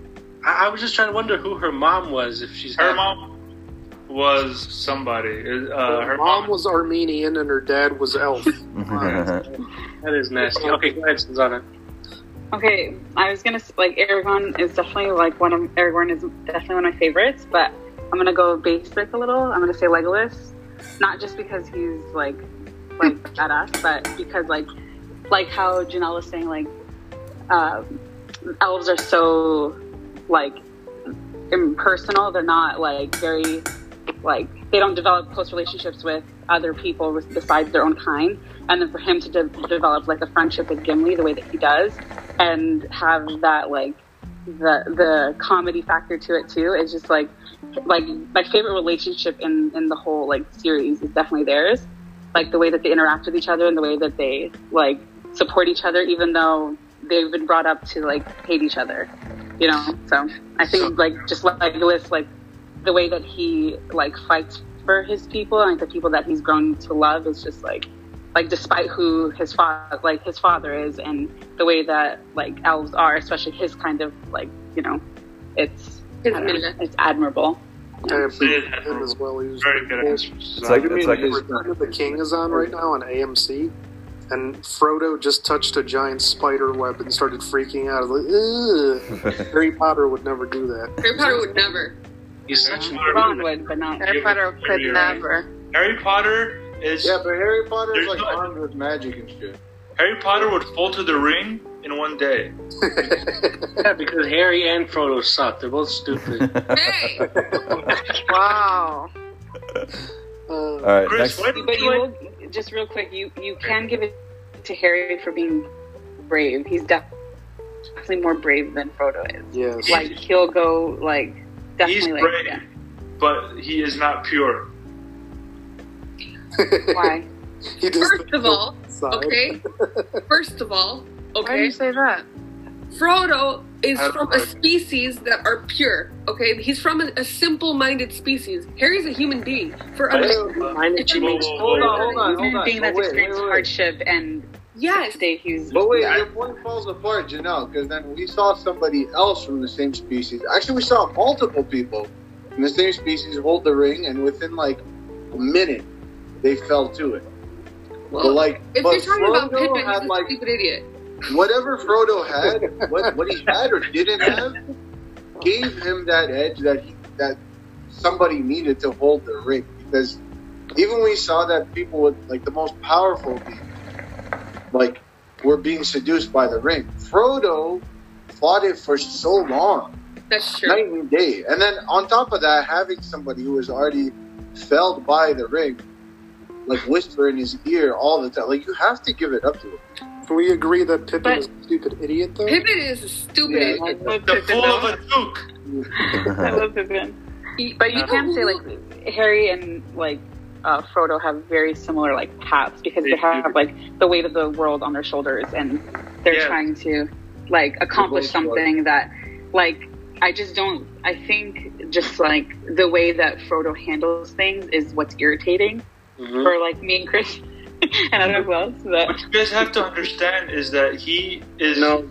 Imagine, imagine injecting yourself with heroin for like 11 months every day. It's not that bad, but yeah. Okay. Anyway, yeah, but don't everybody's seen Harry Potter, right? Like Yeah. I watched. Yeah. okay, like the way that like Harry's part of him is a Horcrux. He still has that inside of him. He still has that like that draw towards evil and stuff. So that's Right. Yeah, but okay, the difference Literally is a piece That Lord is of the what's Rings up. was like Lord of the Rings was envisioned from beginning to end. Like already the story was set. So when it was written, he wasn't, Frodo wasn't changed at all by a lack of content. Tolkien knew what was going to happen with Frodo from beginning to end. With Harry Potter, it went like, per book, kind of, where the story was going to go. So, I mean, that quality of Harry is only due to the fact that, the books came out a little later. So, it was kind of used as a MacGuffin to for the flaws of Harry. Whereas Frodo, from beginning to end, he was a set character. Can I ask another question? Yeah. Yeah. Go ahead. wait, before you do, two things. I like how both Harry and Frodo are expected to die. Yeah, right. They're both sent off by their peers, them knowing that this is going to be their end. This is going to be the end of their journey. I thought that was fascinating. And two, to Janelle, actually, hobbits are very intelligent. They actually have the greatest. What is it called? Not geography. Infrastructure. Not infrastructure. Economy. It's not economy, but the way they create food, the way they have they have windmills, and they don't have to go Society? Agriculture? agriculture. Thank you. They don't have to. They don't have to go hunt their food because everything is grown for them. Like they're a very advanced species. They're vegans. The They're Dow just- Jones and the Shire stay high all the time. They're just a quiet folk. They're That's all. quiet folk. They don't like to be bothered. Okay. Anyways, question then. Yeah. So the discussion that you guys are having, is it based off the movies or are there books too? Books and movies. Both. I think most of us have only watched the movies. Yeah. Okay. The movies do such a great job. I don't even know how they did it, honestly. Yeah, There are some holy parts. crap. It's just weird how much they could fit into 3 movies and have so much. So there's 3 movies. Well, and there's also Yeah. The Hobbit, right? And that's 3 movies stretched out of 1 book, correct? That's not even like how many. It's like It's a not even short 300 book. pages, I don't think. Yeah. Don't watch The It's not Hobbit. even very long. I like The Hobbit. I've only read I've read The Hobbit, but I haven't read Lord of the Rings yet. Bro, But and they're- I've read like part of what's that one book? Afra, that one that we both. The Huh? Silmarillion. Yeah, that one. Has Well, that's anyone not read the the books music for Lord of book the that Rings we here? Rob, I read the first one. Okay. Bro, honestly, okay, the ending of the first book, amazing, but like the first half of the book, holy. Slow. How many books are there? I loved it. I tried reading the first half of Lord of the Rings and I can't get through it. How boring is it, Janelle? Oh It's my so hard God. to get by. How many books are On there? like page 570. Yeah, come in. Sorry. Yeah, The reason why they're saying it's boring then is because you don't leave a certain place for a long time. So you're stuck in the Shire for a long time. But to It's me, okay, we I get loved it because after that, it's such a grand, epic tale that I find it fascinating that it goes from such a small place in a corner of the world that nobody cares about, nobody's seen, such a quiet place. Such a quiet place, and then and then the book becomes this grand epic tale with war and destruction and stuff like that. domination. All right. I wonder what Janelle's explaining right now. Next, one last question for Lord of the Rings, because Wait, one. Let me before we move on. Sorry, Justin. See you. Hi, Justin. What's up, Justin? What's up, Craig? Before we move on past that, nobody gives Sam. No. Sam Wines. If it wasn't for Sam, Frodo wouldn't do anything. Thank you. Frodo is Imagine dealing with That's Frodo. If my best Yeah, friend was Sam was like that like- and I had to go on a journey with her, I would push her off a freaking mountain. Yeah, Sam was honestly like the best friend ever. he was so If like me and Chris- selfless, and like Yeah. he loved Frodo like with all of his heart, like no matter what, like as many times as he pushed him, he always came back. Like that's how you know, like he was just like his boy, like his best friend. His best friend, his best mate. Yeah, dude. I mean, like, Chris. Robert, you read the books, right? Yeah. If somebody, I don't know, I missed that part. But I always wondered, how did Frodo and Sam know Merry and Pippin? Like, did they just literally run into them that one day? Or did they know They were prior? related. I think Mary's related to. Pippin's related to Frodo somehow. Yeah. Yeah, I think it is Pippin. That's On really his Pippin, mom's side, he took. The Right? took guy. Yeah, I can't exactly. believe someone's named Pippin. He's a half That took. guy. Maddie and Pippin.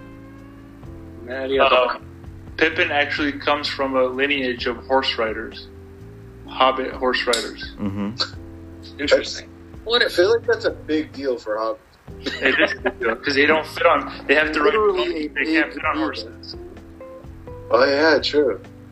Not ponies, like actual horses. Yeah, actual horses. Holy crap! Wow.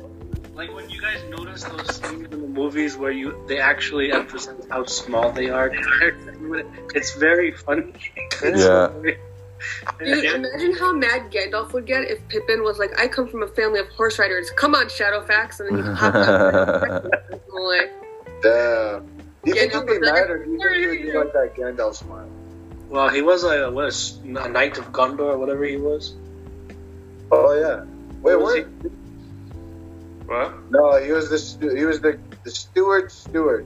Yeah. Stewart. My first like 20 times watching that movie, I always thought when Gandalf was like blah blah blah Stuart. I thought he was saying Stewart, like it's calling him Stewart. But it wasn't until like 50 years like after me watching that movie, and then I finally realized that was his title. I never thought of it that way. You're not the king, Stewart. Like what? Like.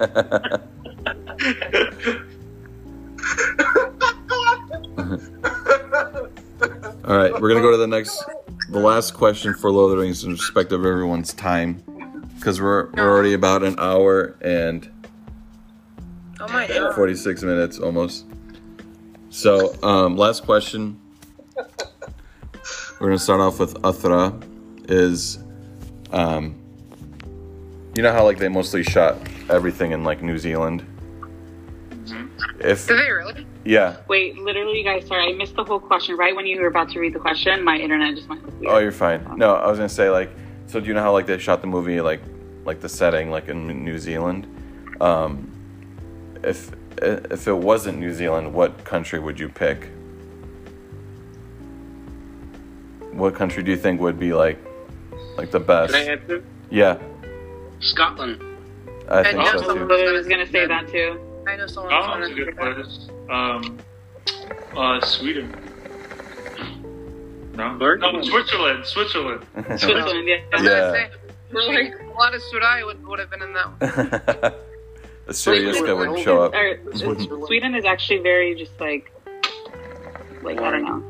Yeah, it's not like if you're not in Old Town Stockholm, and it just looks very normal. But it does have a lot of like nature in it, no? Yeah. Like, it's one of the most natural places. Again, Switzerland is beautiful. Switzerland is just like unreal. yeah, but you can't trust neutral people, you know. All right, so we're gonna go ahead and go to Star Wars now, I'm excited for this. I honestly know nothing about Star Wars. and we're just gonna do it just a couple questions. So Rob, I have a complaint. I'm sad I missed the Harry Potter combo. oh my gosh, me too, Susanna, I hate you. I felt like the Harry Potter questions were a lot better, but it's okay. You didn't give him questions. He asked you for them. Yeah. Yeah, for sure. Janelle's right. True. Harry Potter is the superior series, so it gets Not even close. Although I do agree with what Uthra said, Janelle is right. You did not give him questions. He asked you. Okay, time I'm not. and time again. Okay. I'm not getting off because it's Star Wars. I just need to go because Sean and Brittany are downstairs. So, Bye, Susan. Bye, I will Suzanne. We'll talk do to it you again. guys I later. promise. Bye. and Bye, hopefully we talk about Harry Potter again. Yeah, we Say hi to will. them. Well, No. Okay. Hopefully we'll see you guys soon. Chris, I still have your thing that I still need to give you whenever this is over. This crazy. So. I'm trying to be mad at you right now. Can you stop being nice? Yell. Sorry. Okay, yell. Bye, Bye. Susanna. Bye. Bye, Phil. Oh, we love her. All right. Let me go Are you here. guys first cousins, Uthra and Susanna, or say that again? are you guys first cousins, or? No, It will we're be second, third cousins. second. Oh, We're second cousins. so your dads are first cousins? Yes. Okay, gotcha. Once you remove them, I don't know how people do it. I don't know if they're like, Yeah, I consider that they're second. once removed, so No, I don't follow any of that. What's her dad's name? Sorry, we're going off topic. William. Thank you. Yeah, all that removed stuff is like white people shit. It's like That's a white- I know, right? I don't understand that, so I never No, mom. Oh, once removed just means like, you know, it's like their dads, and then you're like one notch to like the right, I guess. Yeah, I still don't. Yeah, I'm not legit never them, gonna get. like you disown them. They're not part of your family anymore. Like, oh, we removed That's them. what I used to think, to be honest, when I was younger. But whatever. That's what I used to think too. Can I use the restroom before you start the question, Rob? Yeah. Wala pa coffee shtele. Do you want to start it again, or do you want to a wait? 5-minute break. How about that? Yeah. We'll stop at 50 minutes. All right, we're gonna take a small break. Hookah talk. Be right back.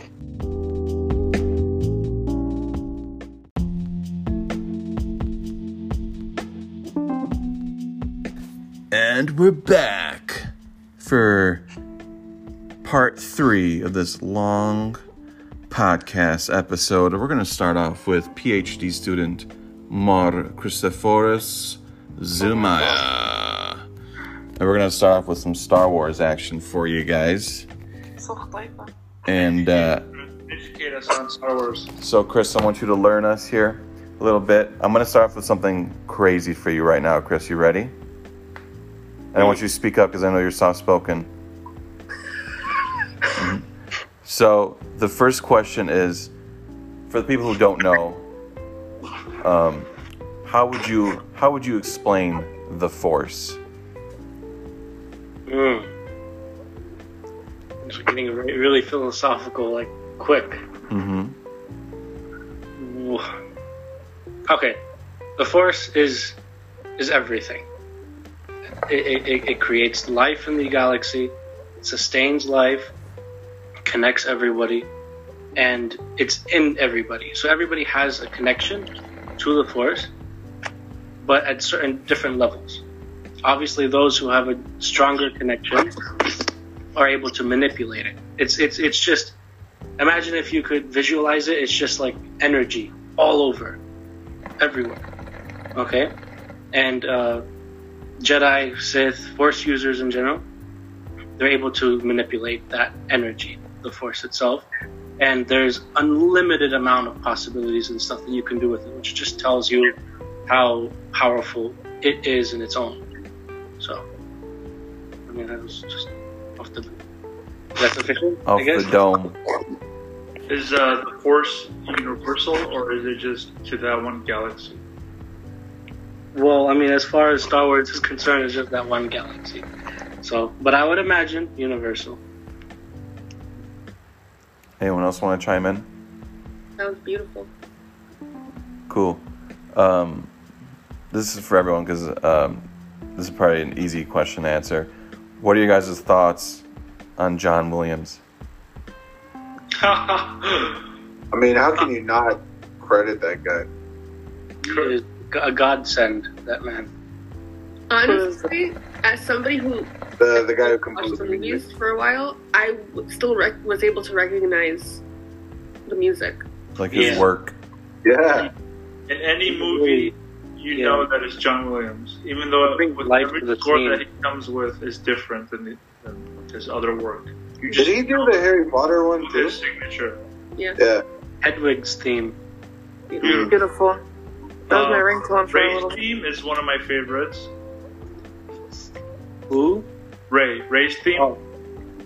I have to familiarize myself with that. I haven't really gotten attached to the new trilogy soundtrack yet.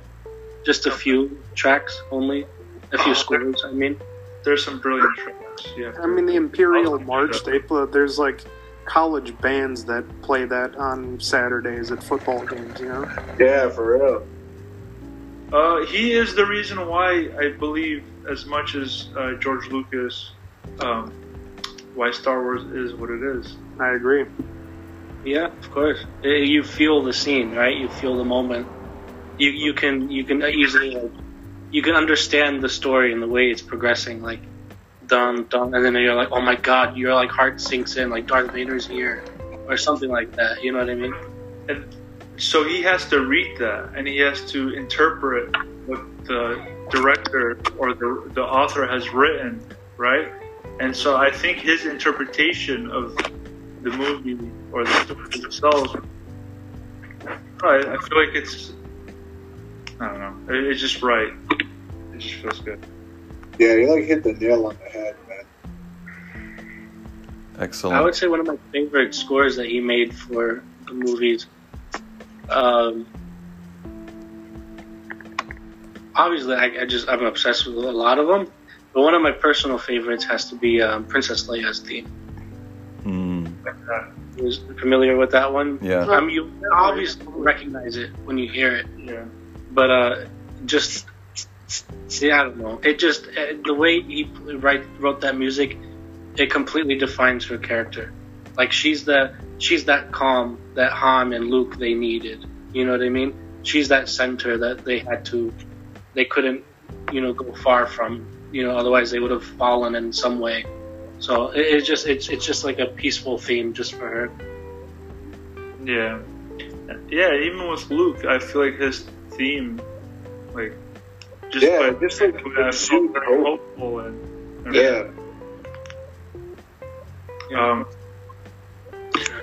My favorite's the Force. I mean, the Force theme or the Skywalker theme. I don't know what it's called, but Yeah, I know exactly what you're talking about. Yeah.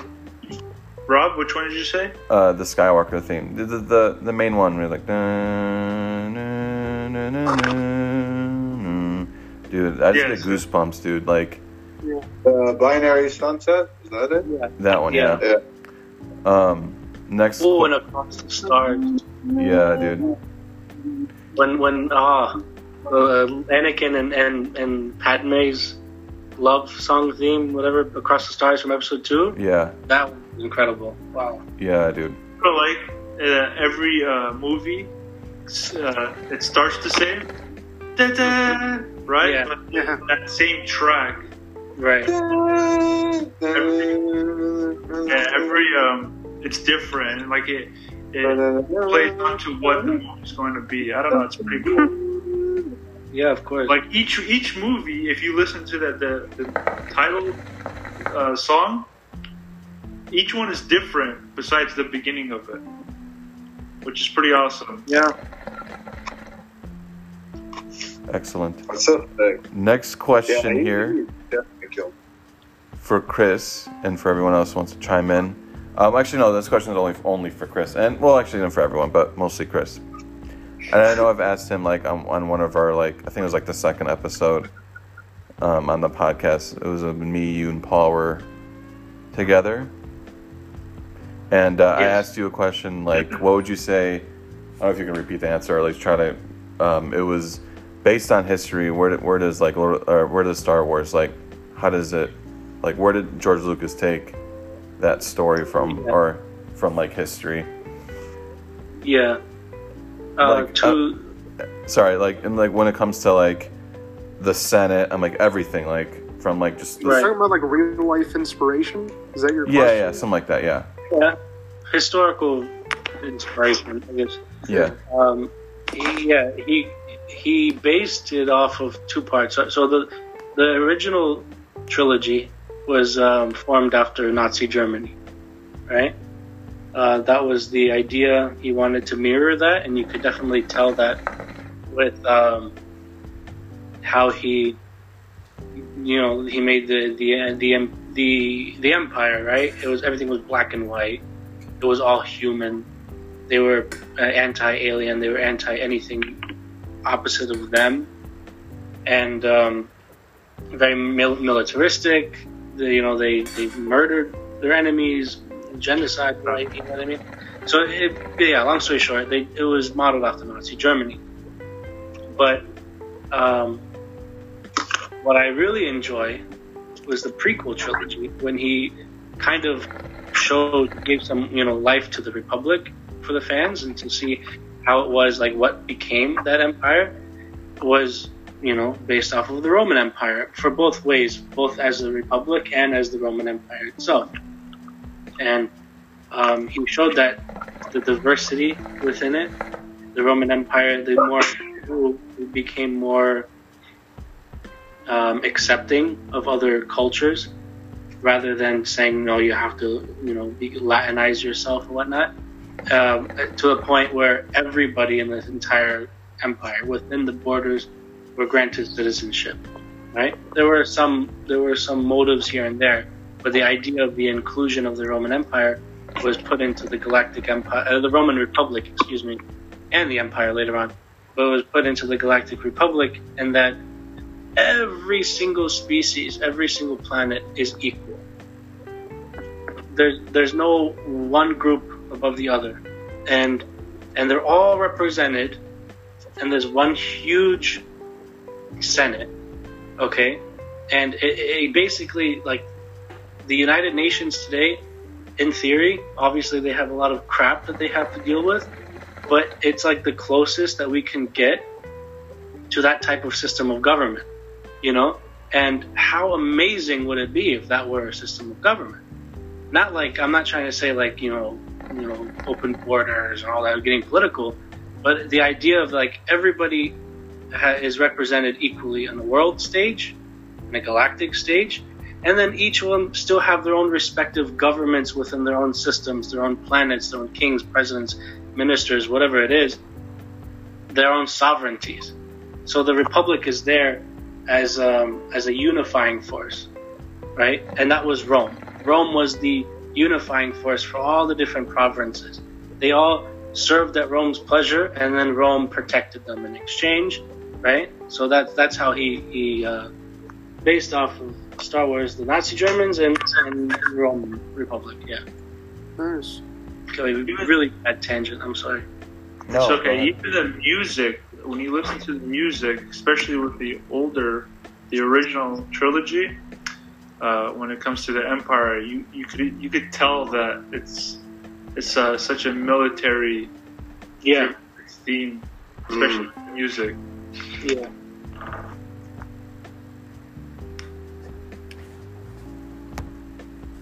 All right. Couple more questions. Let's see here.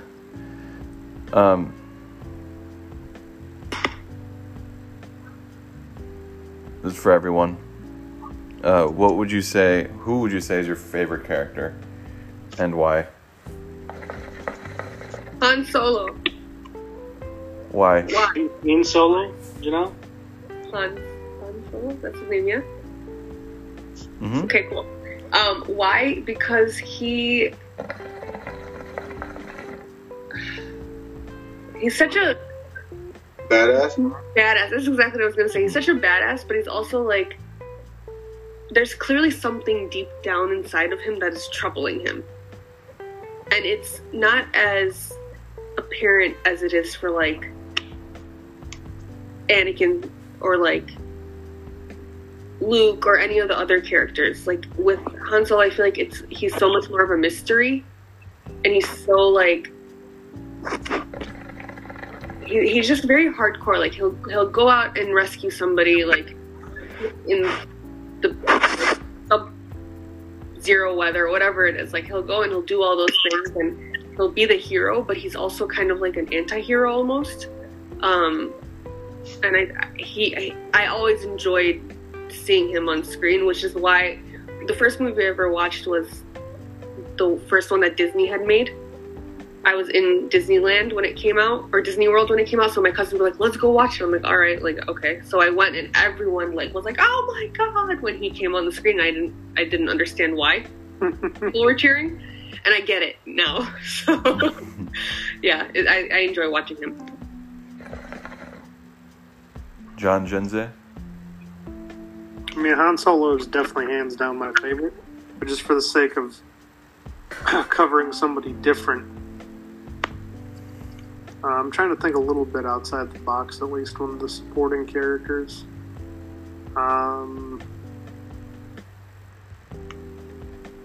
Get back to me in a little bit. Athra? Did I take everybody's person? I'm so sorry. I mean, Han Solo is the best, so I don't blame you. I love Luke, but he made out with his sister, and that's gross. Yeah, but he didn't know that was his sister. He didn't know. Oh boy.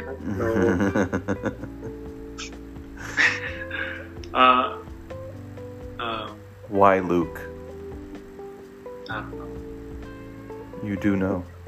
Even I could give a reason as to why. Sure, cheating. You can give a whole useless spiel about Frodo, and you can't tell us why Luke. Yeah, right? You don't have a reason. Damn. Darth Vader? You stole my guy, bro. Damn. Why Darth Vader? Gross. He's frozen, right? Yeah. Yeah. Yeah. Oh yeah. Wait, I think I thought he was like thinking. Pretty deep thought.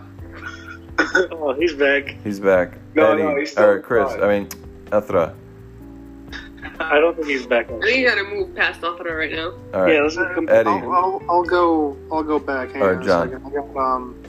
I guess I'll say combining all the trilogies, or I should say the first two. Obi-Wan Kenobi. He was almost seemingly like born into being a Jedi, it felt like. And so like he lives this way of life, practices this Jedi religion, and is like the most loyal soldier and preacher of this thing that you could possibly think of. Yep. And believes in this prophecy, takes this kid under his wing to train him, and then obviously feels like the biggest failure on Earth after things go wrong. goes living on a desert planet and hiding as a hermit, basically. And then still trains the next generation of Skywalker, Luke, after basically kind of taking care of him from a distance, kind of watching over him while he lived with his aunt and uncle, and then still making the ultimate sacrifice at the end, which is the bravest thing anyone can possibly do. So Obi-Wan is second. Mm-hmm. Was that about Rey?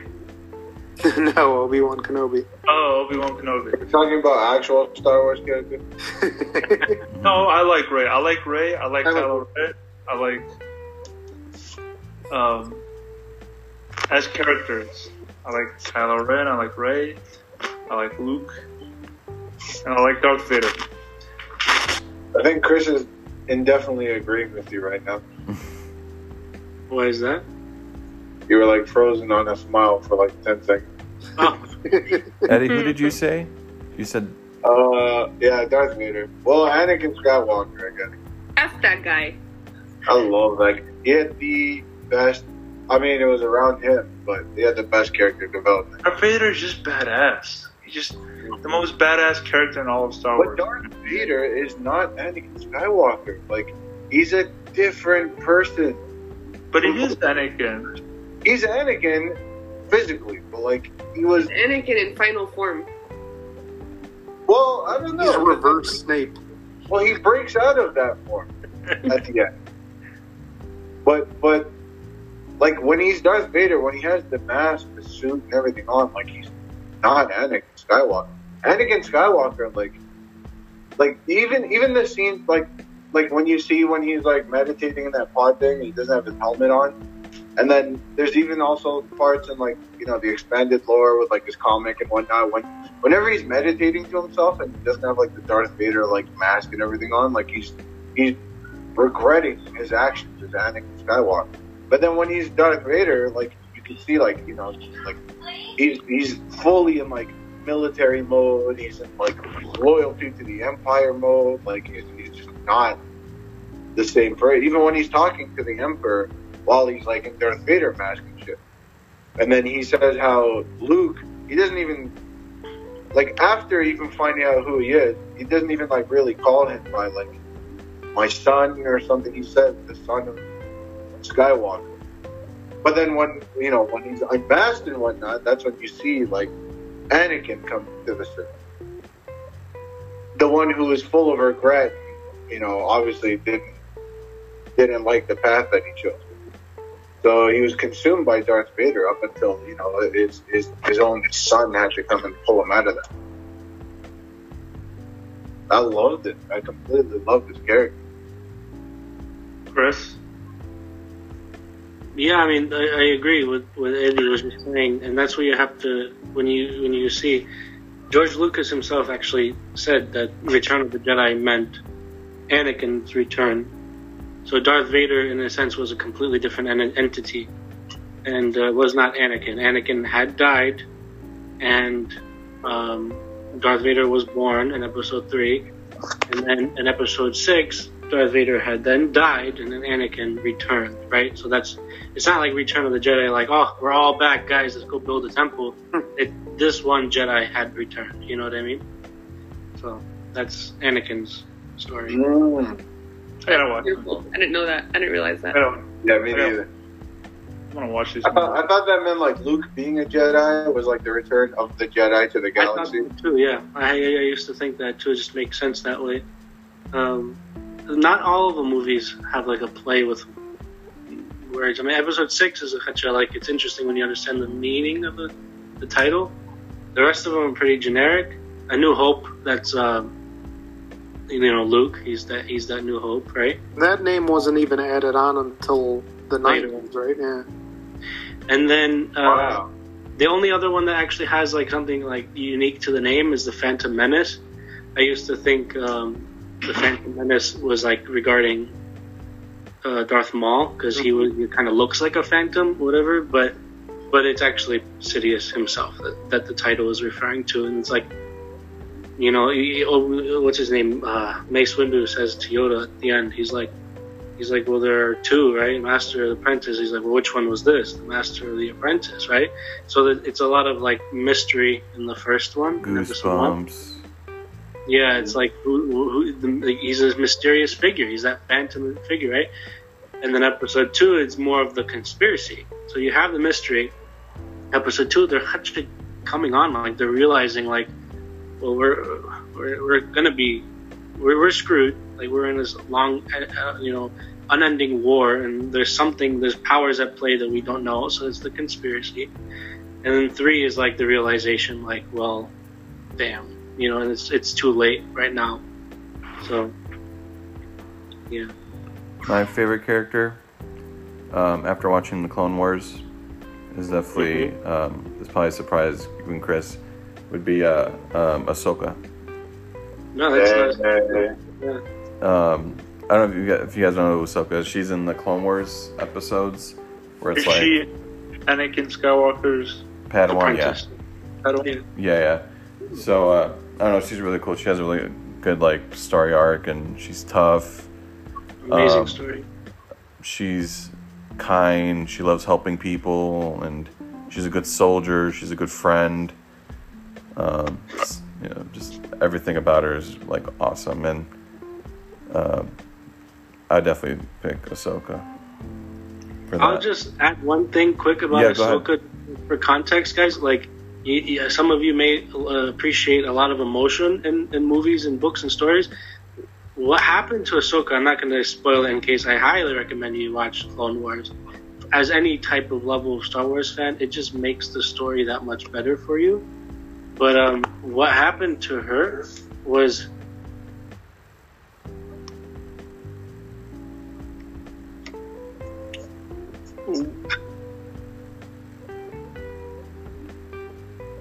Dead air. Please Remove this from podcast. Was what? Insert. Was what? He's muted. Insert credit. Please insert credit. Oh my god, that's out. Sorry, guys. What was it? What did I say? What happened to her was what? Continue. Ahsoka. Oh, yeah. Okay. So what happens to her in one part of the show, Clone Wars, was probably, like, personally for me, like, the most emotional thing I have ever seen on television. It really, like, hit me, like, that much, like, damn. It completely changes the entire story. It definitely, like, when it comes to, like, Darth Vader, right, and Anakin, it makes it, like, you understand his pain and suffering that much more.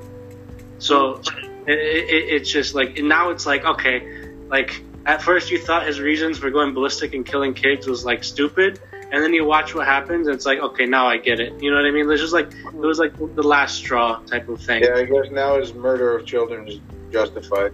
Absolutely justified. Yeah, 100%. Those stupid kids hiding in the council chambers. Who the hell does that? Anyway. I know, they deserve to die after that. Like, that's the target. You know, if somebody's going to attack the temple, they're going to go look for the council, and you're just hiding in the... Anyway. I mean, when you're like 6 and, everyone's dying around you. Well, the problem was that he called him Master Skywalker, but he's not a master. Oh, shit. Yeah, it was Machaya Chabra. Yeah, wait, hold on. I thought only masters were allowed to have Padawan. That's one of those, how would you say, like, discrepancies? But I overlook it because Ahsoka is that Padawan, so I don't give a damn. That's like in karate, if like the grandmaster guy, like, he has students, but then like the teachers have students. Yeah, I mean, so if you look at like, as a green belt. you all, Yeah, right? for example, Kit Fisto, the guy with the green tentacles. Yeah. Does anybody know what I'm talking about? Anyway, yeah, the guy died way too early in episode 3. Yeah. Yeah, the Jamaican. Oh, that guy. He was a knight, right? In canon, all throughout, he was a knight, just like Anakin. So initially, they made it so like only masters have apprentices, or Padawans. But excuse me, Anakin was one, and then Kit Fisto was the other. So just 2 examples of knights having Padawans too. Wait a minute, they called him Master Fisto. Is he not a master? To his Padawan, he is. Obviously, Oh. I mean, I think by time of episode 3, he was a Jedi Council. That's true. But Oh, okay. yeah, during the Battle of Geonosis, he would have been a knight. Chris, is Tiplar a cool character? Tipley and Tiplar, Jedi. I feel bad for Tiplar. I think it was Tiplar. One of them. I get them confused, as you can imagine. Yeah, that was like a... That was one of my numbered cards in the Star Wars set. Let me see your picture. I don't know if it's going to show up well enough. Yeah, that's Tiplar? Okay. Yeah, what happens to her is... It leads into an amazing story arc. Where the Jedi were like this close to discovering Order 66 before it happened. Damn. Yeah, so... Next question. Sorry, Robert. No. That's why I like to hear that. So I'm gonna do the last question, but it's gonna be for everyone. It's gonna be connecting all of the themes or the stories we talked about today. Who would you guys say was the? Who would you say is the most evil? Voldemort, Sauron, or Sidious? Damn. I only know one of these. So I'm not gonna respond to this. I want to hear what everyone else has to say. Even though I'm like anti-Lord of the Rings, isn't Sauron kind of like the embodiment of evil? Yeah. No. Because Morgoth, his master, was. Sauron was pretty much like a high elf who fell sway to the evil ways. So I guess if you're an embodiment of evil, I guess by default, but since he's not and he fell over to the dark path. Interesting, okay. I still would say Sauron is the worst of them. Voldemort, to me, he's just a sociopath. Yeah, because before he was like Sauron the Dark Lord, he was known as like Sauron the Deceiver, who had like no mercy on any of like the mortal races, like whatsoever. Like no redeeming qualities, no nothing. What was his overall like game plan, I guess, so to speak? Like, was he trying to wipe out all of like the living beings? As far as I know, he wanted to rule over like Middle Earth. Okay. Yeah, but like, his ring was definitely the embodiment of evil, like pure evil. Yeah. No, like no argument, no manipulative shades of gray. It's black or white, and that's probably going to give it to him then. Because I guess Voldemort was almost like you know when you go into like him being a kid, you can see he had like a I don't know. Was he like a born psycho? Yeah, Voldemort was basically Hitler because he wanted to kill anybody that wasn't like a pure-blooded wizard or witch. Even though he wasn't himself. Mm-hmm. So exactly. But like Hitler too. I guess he wasn't German. Irony. Yeah, right. Well, so in the 6th book and movie, like they go into Voldemort's background and childhood and stuff, and he is a sociopath. He's like a sociopathic child. Yeah. And he grows up to be that way. He's like that throughout Hogwarts. He's like that as an adult. He's like a psycho. And it's for him. It's about power. So I mean, all about great and power. Yeah. Yeah. Well, that's the whole premise of the book. The whole theme is literally just good versus evil, love versus power, and what really wins at the end of it. Whereas I think with Lord of the Rings, it's so much darker than that, I would say. Mm-hmm. Yeah, I agree. And like with Sauron, it's like who there's like this air of mystery around him, right? You don't really see him. You see the eye of Sauron. Like what is that? You know what I mean? And it's like, it's like the ultimate like manipulator. Like there's even if you can resist his will, it'll eventually break you down. Like even the most powerful beings, like there's few exceptions that, like say in the book, like Tom Bombadil, nobody really knows what the hell. Like, but other than that, like even like Gandalf is afraid of like the will of Sauron. Like it's that powerful and that manipulative. Yep. And it's because everybody deep down inside, besides Frodo apparently, has that inside of them where they want to. It's easier almost to be bad than it is to stay good. So there's that theme of it. Whereas in Harry Potter, it's good versus evil, but it's like, are you a racist or not? Right. Like, that's kind of what that is in Harry Potter. Whereas in Lord of the Rings, it's so much more. And then Sidious was the third choice, right, Rob? Yeah. He did like a bunch of underhanded stuff at the beginning where like he had to pull strings in the background so it doesn't come off as like all powerful as the other two. So he automatically places, still evil as hell, but places like third out of third on that list. But I don't know. Frustrating kind of evil where you're just like, oh my god, like he's just so bad, but he's so like he has like the kind of power that's like political and like economical maybe, where it's just frustrating where you're like, oh, he has more power than me and he get more done than me and he could beat me time and time again. Yeah, like besides being just, you know, a very, very skilled and powerful person, his like greatest weapon, I guess, would be like his intellect. Like he outsmarted everybody. Mm-hmm. Like it took a long time, but he accomplished like the goal that he set out. Like I can barely plan like 2 or 3 days in advance. And this guy planned like decades in advance. Like that, man. I don't know. He was kind of a late bloomer compared to the other two. Mm-hmm. What about you, Chris? What do you say? Yeah, obviously I don't know much about Voldemort. I do want to start off with the joke though, but I don't know if we were discussing this topic before, and I heard it from one of you guys or on the internet. I don't know, but it was comparing them three, and like somebody had said like, well, you know, Voldemort couldn't even beat a bunch of kids like in a school, you know what I mean? But that's besides the point. But I don't know much about him, to be honest with you. But comparing Sauron and Sidious, I'll start with Sidious first.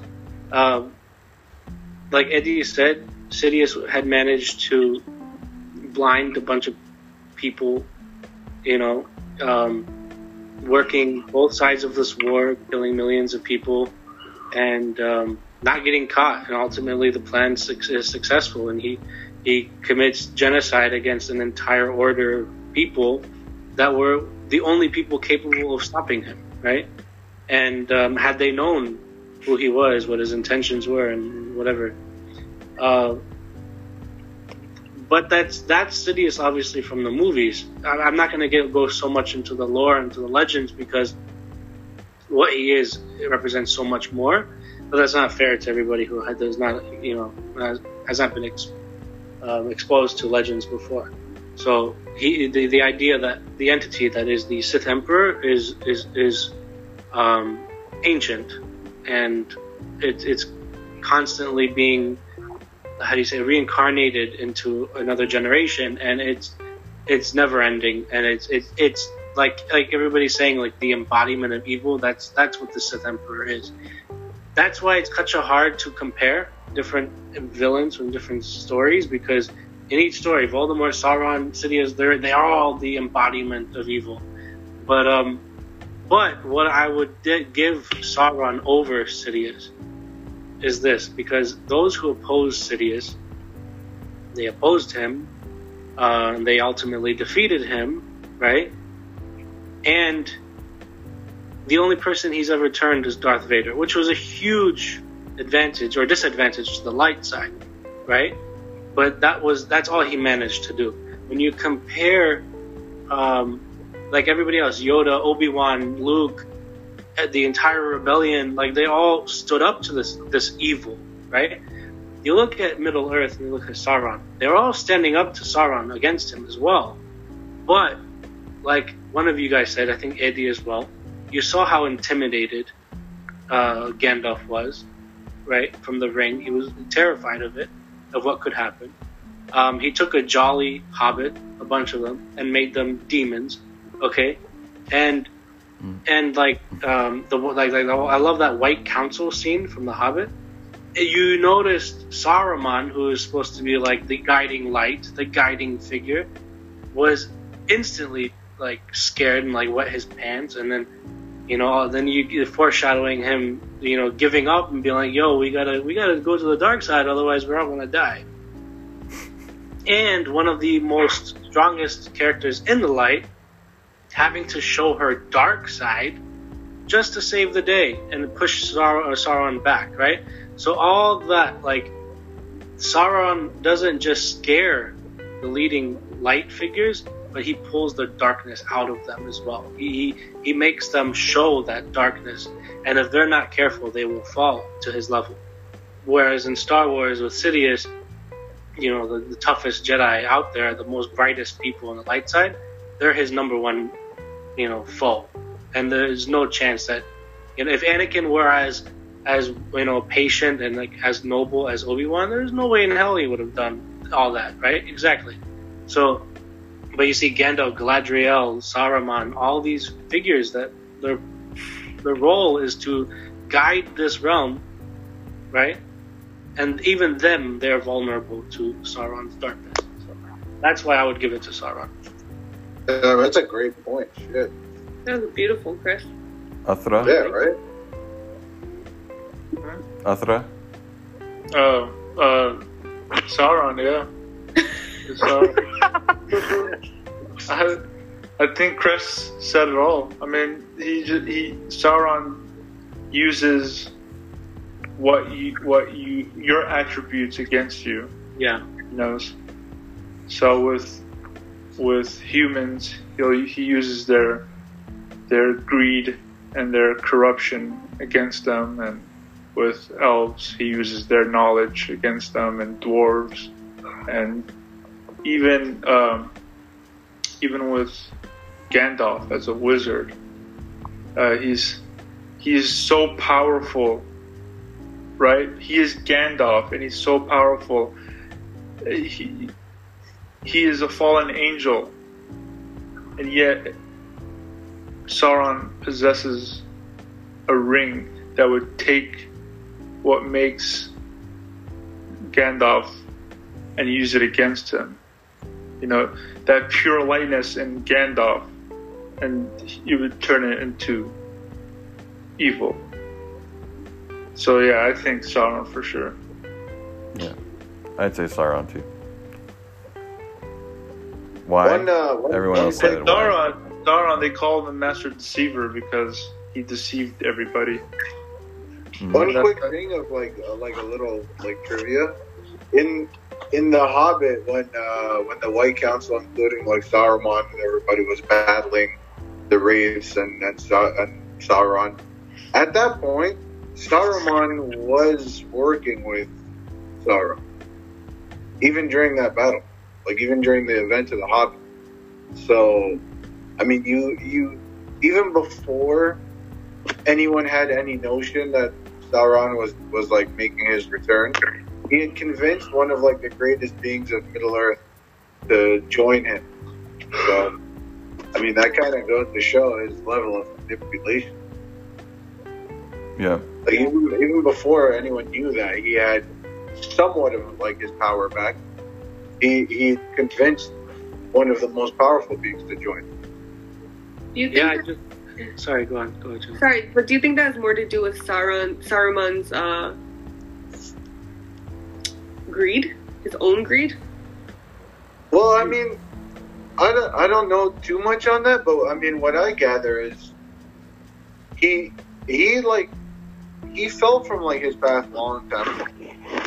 Like I don't know if it was his own position that kind of made him sway that way. I'm not too sure, but either way, I mean, it's not easy to convince a mind like Saruman. Saruman was more interested in power than knowledge. Yes, he was what he wanted to preserve himself. Thank you. Right. Yeah. But he was, and Saruman was always a bit jealous of Gandalf because he knew inside him that Gandalf was a lot smarter than he was, and he was a lot more liked than Saruman was. And Saruman wanted the ring too. If he took the ring, he wasn't going to give it to Sauron. Yeah. You know what I mean? But he was a puppet all along. Yeah. Imagine that storyline. Yeah, man. Yeah, right. He also. This is how I viewed Saruman. Like, well, I just want from like that White Council scene, not when they're fighting the wraiths, but when Gandalf shows them like that blade, the Hobbit. Like, even seeing like Saruman like had even being with Sauron already or not, like that fear on his face, like, you know what I mean, like, yeah, take this thing away from me, I don't want this near me, type of thing, right? And but what I wasn't like just thinking about his character and like why it's not surprising that he switched sides, right? Is that he was more of an elitist, and his position was had to be based more on logic, and he saw the power that Sauron had, and he's like, well, there's no way in hell that we're going to defeat this guy, so we have to kowtow to him. And I'd rather serve this all-powerful being, you know, than, than these, you know, unworthy people, humans, dwarves, elves, compared to the might of Sauron. They don't really represent much, so that's how he felt. He just like, Sarulon, you know, he's like, you know, get out of here. You guys are not worth it. I'm gonna go with this guy. Yeah, and Gandalf was the complete opposite. He was with the common folk. Yeah. Right. Yeah. And Saruman like definitely underestimated hobbits and like their resilience and stuff like that. So everybody did. Yeah, everybody did. And not just that, but like he also like the flaws of like the other races. Like he thought that was it. Like, you know, the greed of the dwarves, the power hungriness of mankind, the aristocracy of the elves. He didn't think that, you know, they could be like, you know, like more than that. He kind of tried to use that against them. And Gandalf was the one who saw, like, you know, the good qualities in all of them. Yeah, I mean, he even sat to the Council of Elrond, and he still thought like they were worth fighting for. You know? I know in the Lord of the Rings and in the Hobbit, they talk about how like, you know, like I don't know if you remember this line where he's like, I think it was Gandalf or I think Galadriel in the Hobbit, where she's like even like the smallest. Oh, she says it to Bilbo. He gives me courage. Yeah, because he gives me courage, and then I think Galadriel tells Frodo before like they leave Lothlorien that like, you know, even the smallest people can like make a big difference or something like that. I forgot what that quote was. I don't know if that was a book quote or just a Hollywood movie quote. Because it's very true. That's why. Yeah, the smallest person can make a big difference. And that's what basically happened. A very unique character. I appreciated every single minute with her on the screen. I wish she was more of a prominent character, but I liked how she was also like in the background type of thing. You know what I mean? Like she was much more watching you, but she's not going to intervene. Like, but she knows what's going on. You know what I mean? Yeah. She's much more in the mix in the earlier ages. Yeah. Yeah. I don't imagine she's a freaking senior citizen. Man, let her chill out. The evil in check, but that is not what I have found every day. Yeah, Galadriel and Elrond are like second cousins or something like that. I forgot. I know they're related though. Forgot how. I don't know. There's like, I remember looking at it's like a lineage of like like all the elves families. They're in the same tree. Yeah, like the family tree. Oh my gosh, dude, it's freaking crazy. Family tree. Yeah, and Arwen's mom is elvish, and she's elf, and Arwen's dad, which is it's Elrond, and he's also half elvish. Oh, damn. Yes. See, I did not know that. When you said she was half elvish, I thought Elrond was just a full elf. And it's her mom. Yeah, I mean, Celebron. That's her name. Celebron. I'm hitting the wall over here, so I'm gonna. Yeah, it's like 2 a.m. Chicago time almost. All right, guys. Well, I want to appreciate you guys being on this podcast, the Hookah Talk. Thank you. And we went ahead and went over. Damn. See how much fun that is? This is like almost a 3-hour session. Yeah, dude. Yeah, holy crap. That's awesome. That is awesome. I'm gonna post this soon, hopefully. Probably maybe tomorrow or tonight. I don't know. We'll see. But Thank I love you, you guys. No, thank you guys. Happy Easter. Bye, guys. Yeah, happy Easter, Happy Easter, everybody. everyone. And we'll do this Good night, again guys. soon. I mean, if you guys want to do like a specific topic again, or Yes. you know what I mean, Sounds good. we'll do it. Yes. It's fun. Even if it's not a podcast episode, we can just still do this. It doesn't matter. All right. That was awesome.